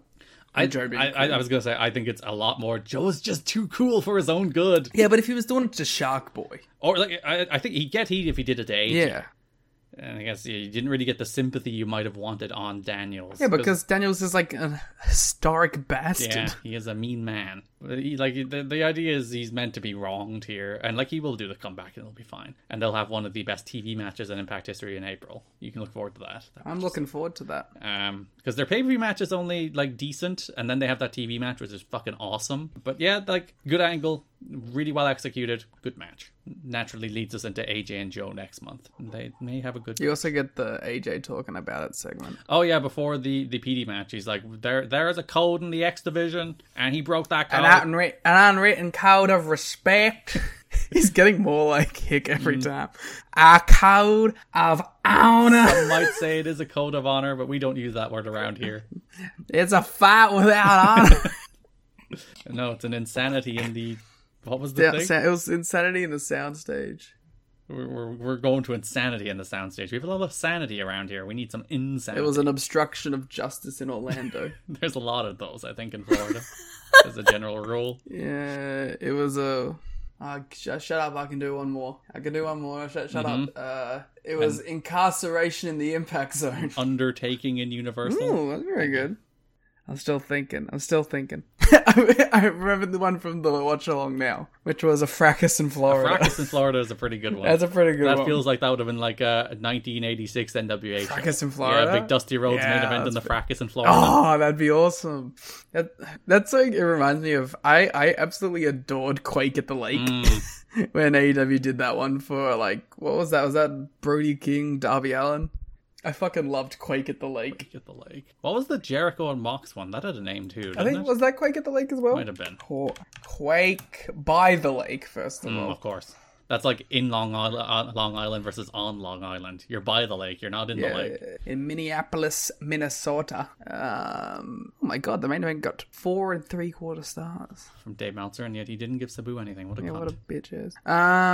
It was Darby and Brody in the coffin match, but it was also Moxley and Jericho. Oh, it was both. Yeah. It was Jade Cargill versus Madison Rayne. Whoa. Ricky Starks versus Aaron Solo. Dream match. Luchasaurus versus Anthony Henry. Why? And a match I actually think kind of rocks. Andrade and Rush versus the Lucha Brothers. Yeah, that's a good match. I remember I rewatched that show a couple of times actually because I was like, that's a good ass show. But speaking of things you wouldn't want to rewatch, you know what time it is. Beware. It's time to round the show They're coming out for you. with 3LK Family Drama. It's the end of the show with the 3 live crew. This mother is a bad girl. Beware. The October 29 Impact, we already talked about this match, but it was the 3LK against AMW match where Kip and Conan argued after, so they're mad at each other. It's very unlike them, but they're mad at each other. So later in that show, 3LK are in Larry's office and they want to finish it with Team Canada. Kip comes in, Larry booked a rematch between 3LK and Team Canada at Genesis, but Kip has a suggestion. He's gonna pitch it, he's gonna be special referee, and Conan's like, fuck no, you suck. Hell yeah, Conan. But then Kip is like, I could have killed you with that chair at Bound for Glory, but I didn't. And then Conan called him a bitch and had to be dragged away. It's always nice. I love Conan. He is angry and he is us. He is us. Wrestling fans are racist. His famous line. Yeah. Wasn't he like racist recently? He did say something. I can't even remember what it was, but he did say something. It was something about like Takeshita? That was a little bit problematic, but yeah, listen, he is a wrestling fan, so he is only speaking the truth. Wrestling fans are racist. I don't think he's a fan. November 12th Impact, Kip James faced Lex Lovett. Sorry, I'm just noticing. Oh, I hadn't noticed. Yes. So there was a video on this show at the November 12th Impact for Elimination X that was set to a song called Me Again, but they didn't give any details about the band. So I was like, Me Again is a pretty like bland title. There's probably a lot of songs called Me Again, but I'm going to find this one. It could be 12 Fuzzy songs. So I typed Me Again into Spotify, and the 64th option when you search it in Spotify was Me Again by a band called Seven System. Yeah. I'm going to click this link. Their website was last updated in 2017. When you look through the website, one of the very few stories that are there is that they have been featured on TNA television. Not even for this instance, for one in 2006. If you're a fan of wrestling and a fan of Seven System, check it out. I don't think there's many people in that crossover because I don't think there's anybody who's a fan of Seven System. I can still buy stuff on their store. Would you like to buy a Seven System t-shirt? No, Garrett, can you buy me a Seven System signed glossy? Maybe. Let me take a look at their store. Let's see what's going on here. It's $2. You can get the CD combo pack. Yeah. For Altered State and Hope Arises. Yeah, let's have a look at their tour dates. They don't have any. No upcoming shows. I was very disappointed. I was like, I'm going to go see this random band who had a song on Impact once. Let's go to their contact form. Dear Seven System, we are a TNA history podcast. Liam Jones, we don't have a War Games Pod email. I'll give him my phone number. No, don't give all your details to Seven System. Which plan are you interested in? What the fuck does that mean? I think you're signing up for Scientology. Not again. Oh, comments. Can I click? Fool me once. So in October 2010, E. Bush left a comment on lyrics for one of the songs. E. Bush says, "This is a great blessing. May Hashem bless you and all you are doing. Keep on rocking the message of the Messiah." Are they like a Jesus band? No, I want to look at what admin. Luke says, "You guys should seriously get back together. Your music rocks." All right. You guys have an awesome sound. I found you in December 2006 listening to WTXR 89.7 Toccoa Falls College Radio, located in northeast Georgia. The song I loved was Overwhelmed. I didn't know who the artist was for months. Finally found out who the artist was and fell in love with Seven System. I purchased both CDs, Altered State and Hope Arises. If there are more CDs, open bracket, Works of Wonder, close bracket, somebody let me know. Maybe Seven System is working on a new album. That would be awesome. If the name has changed, I would like to know that too. This band needs to keep producing. We need more of you. To which admin responded, unfortunately, Seven System has been active for over a year now. No plans for new music in the future. Thanks for the comment. How much of a bummer must it be to discover this one band who suddenly become your favorite band, and then you're like, they're gone and they're never coming back, and they reply to your message 2 months later saying, we're gone and never coming back? Well, probably from someone who responded to a post from 2006. They are a Jesus band. Oh. They were on Christian Music Weekly. They are plugging that you can find their music on your local Christian radio stations. Oh, the Waiting Bedroom Jam. They seem very angry. Wait, this is a 2022 post for Seven System. What? The most recent one I see is 2017. Where have you found the post? From Lump Dog. He posted the Waiting Bedroom Jam 2022. Fight Conformity. Betrayed. So yeah, their music seems to be featured a bunch on TNA, because there's a few posts about it into like 2006. So we'll be hearing more of Seven System. Are you going to buy the signed glossy? It is $2. I wonder if I did buy that, would it actually get to me? Can we do a giveaway on the Patreon? We'll give you a Seven System signed glossy. A Seven System signed glossy, and we'll also sign it. TNA Wrestling's favorite band, Seven System. It just has our 2 signatures on the bottom. We'll slap a little "You've Got to Be Kidding Me" sticker on there. Can you buy it and then you do my signature too? Okay. And we'll give it away to one lucky Patreon subscriber. I'm not going to give these people my details, but if I can buy this through PayPal, I'm going to buy it. Yeah, it's even get it through PayPal. I need to give them all my details first. Nope, fuck off. Sorry. Boo. We should do a giveaway of some stupid shit at some point. You still got those Garrett Bischoff 8x10s I bought you? I do think I do still have those Garrett Bischoff 8x10s. Should we do a Garrett Bischoff 8x10 giveaway? I'll have to double check. And you can sign it. Garrett Bischoff 8x10 signed by Garrett Kidney. Coming soon to the Patreon. I like this. Like, it's my personal Garrett Bischoff 8x10 that was gifted to me by you, and thus I've signed. I think I bought you like 5. I think you got me a Tigre Uno mask at one stage too. Yeah, but I think I specifically ordered like 10 Garrett Bischoff 8x10. Kip James and Lex Lovett. Yeah, whatever. Who gives a shit? Oh, they have this like circular pole thing hanging from the ceiling now that has like rotating logos on it. Oh, that's cool. I like it. I don't think it lasts very long, but I'm like, yeah, that's neat. Yeah, I first noticed that on the Primetime show. So Lovett does a very funny-looking moonsault elbow in the corner that Kip James then takes an equally funny-looking bump for, because he should not be taking any bumps for Lex Lovett. Wins with the one and only. Canadians come out. BG and Killings makes the save. Conan walks down the ramp and throws a shoe at What shirt? He fucks a shoe. He does fuck a shoe. James Storm's fucking bottles. Sabu is fucking chairs. It's Conan's fucking shoes. For some reason, specifically, he fucked his shoe at him. Really made me laugh. Throws a shoe at EY, but doesn't join BG, Ron, and Kip in the ring. This is unhinged now. At some stage, it's made a pole match, but I don't remember where. Oh no, before this match, D'Amore is in Larry's office, and Larry granted the finisher versus finisher match tonight. So D'Amore is like, I have another idea. How about this 3LK versus Team Canada match? We make it a hockey stick and a pole match. We put hockey sticks in all the corners. How about that?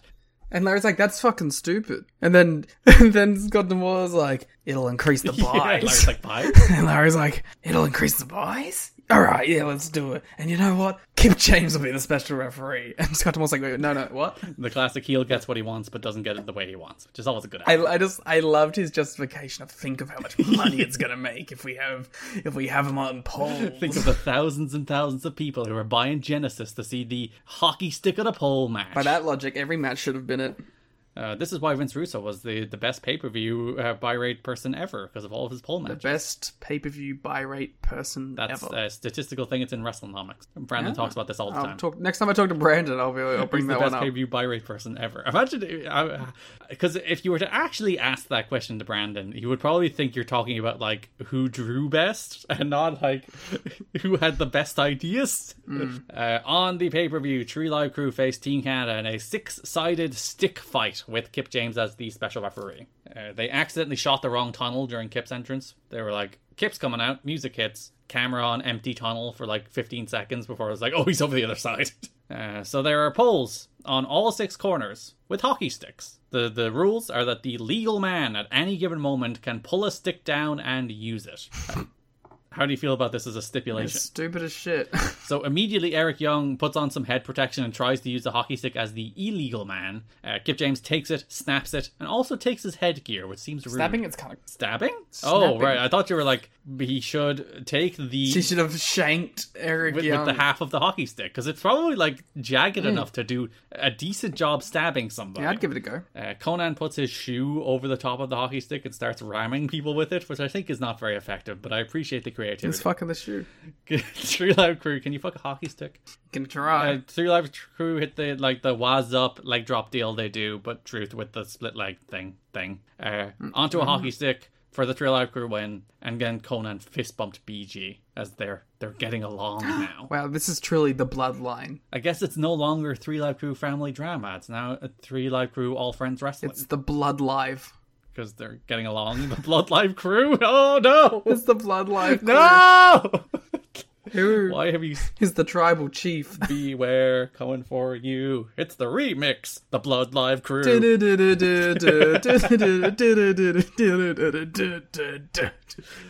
That is November 2005. We will be back in a week or so with the... A million years. Well, no, we already recorded the next Lucha Underground, so that's fine. We actually have that in the can already, so that'll go out on time. Don't worry about that. We'll also have the G1 episode of the Raintakers, and then coming up after that, we will have the Turning Point 2005 episode of You've Got to Be Kidding Me. One of the better pay-per-views in TNA history, I think. But that's coming up in the next month or so, or whenever, who knows. When Liam doesn't have weird internet failures mid-podcasts that we have to record it 3 days later. It's been good this time. I found the 5G. Yes. I injected it in my brainstem, and now it's good. Yeah, then between that and the gravity thing, you're veering down a worrying path here, Leo. I'm just saying the things that I want you to know. I'm just asking questions, as they always say. I'm just asking questions, alright? And if you don't want me to ask questions, you know what that means? That means you're trying to suppress me, alright? You're trying to suppress my view and my world knowledge. Oh, hit the free speech. It's my constitutional right. People never know what free speech means. Follow us on Twitter at You've Got to Be Kidding Me. Follow me on Twitter at Garkini, Liam on Twitter at The Gleetmeter, so you can hear all his latest conspiracy theories. Follow us on YouTube at You've Got to Be Kidding Me, on TikTok at TNA History. Thanks for listening, and bye-bye. Get out of here! That's like the opposite of Mortal Kombat. Get out of here! Hello, do you like New Japan Pro Wrestling? Are you a Shin Nihon freak? If so, check out the Super J-Cast with Joel and Damon on the Voices of Wrestling Podcast Network. And even if you fucking hate New Japan Pro Wrestling, listen to the Super J-Cast anyway. Not just for our great show reviews, analysis, and pastrami sandwiches, but there's also usually some dick jokes somewhere in the obligatory opening 30 minutes of absolute nonsense we chat about every single week. That's the Super J-Cast for all the best talk about New Japan Pro Wrestling, crisps, and pornography. Save big on your Memorial Day barbecue, all in the Kroger app. Get half gallons of delicious Kroger milk for $1.29 each. Then get flavorful Tyson natural boneless chicken breasts for $2.49 a pound, all with your card and a digital coupon. Shop these deals at your local Kroger today, or tap the screen now to download the Kroger app to save big today. Kroger, fresh for everyone. Prices and product availability subject to change. Restrictions apply. See site for details.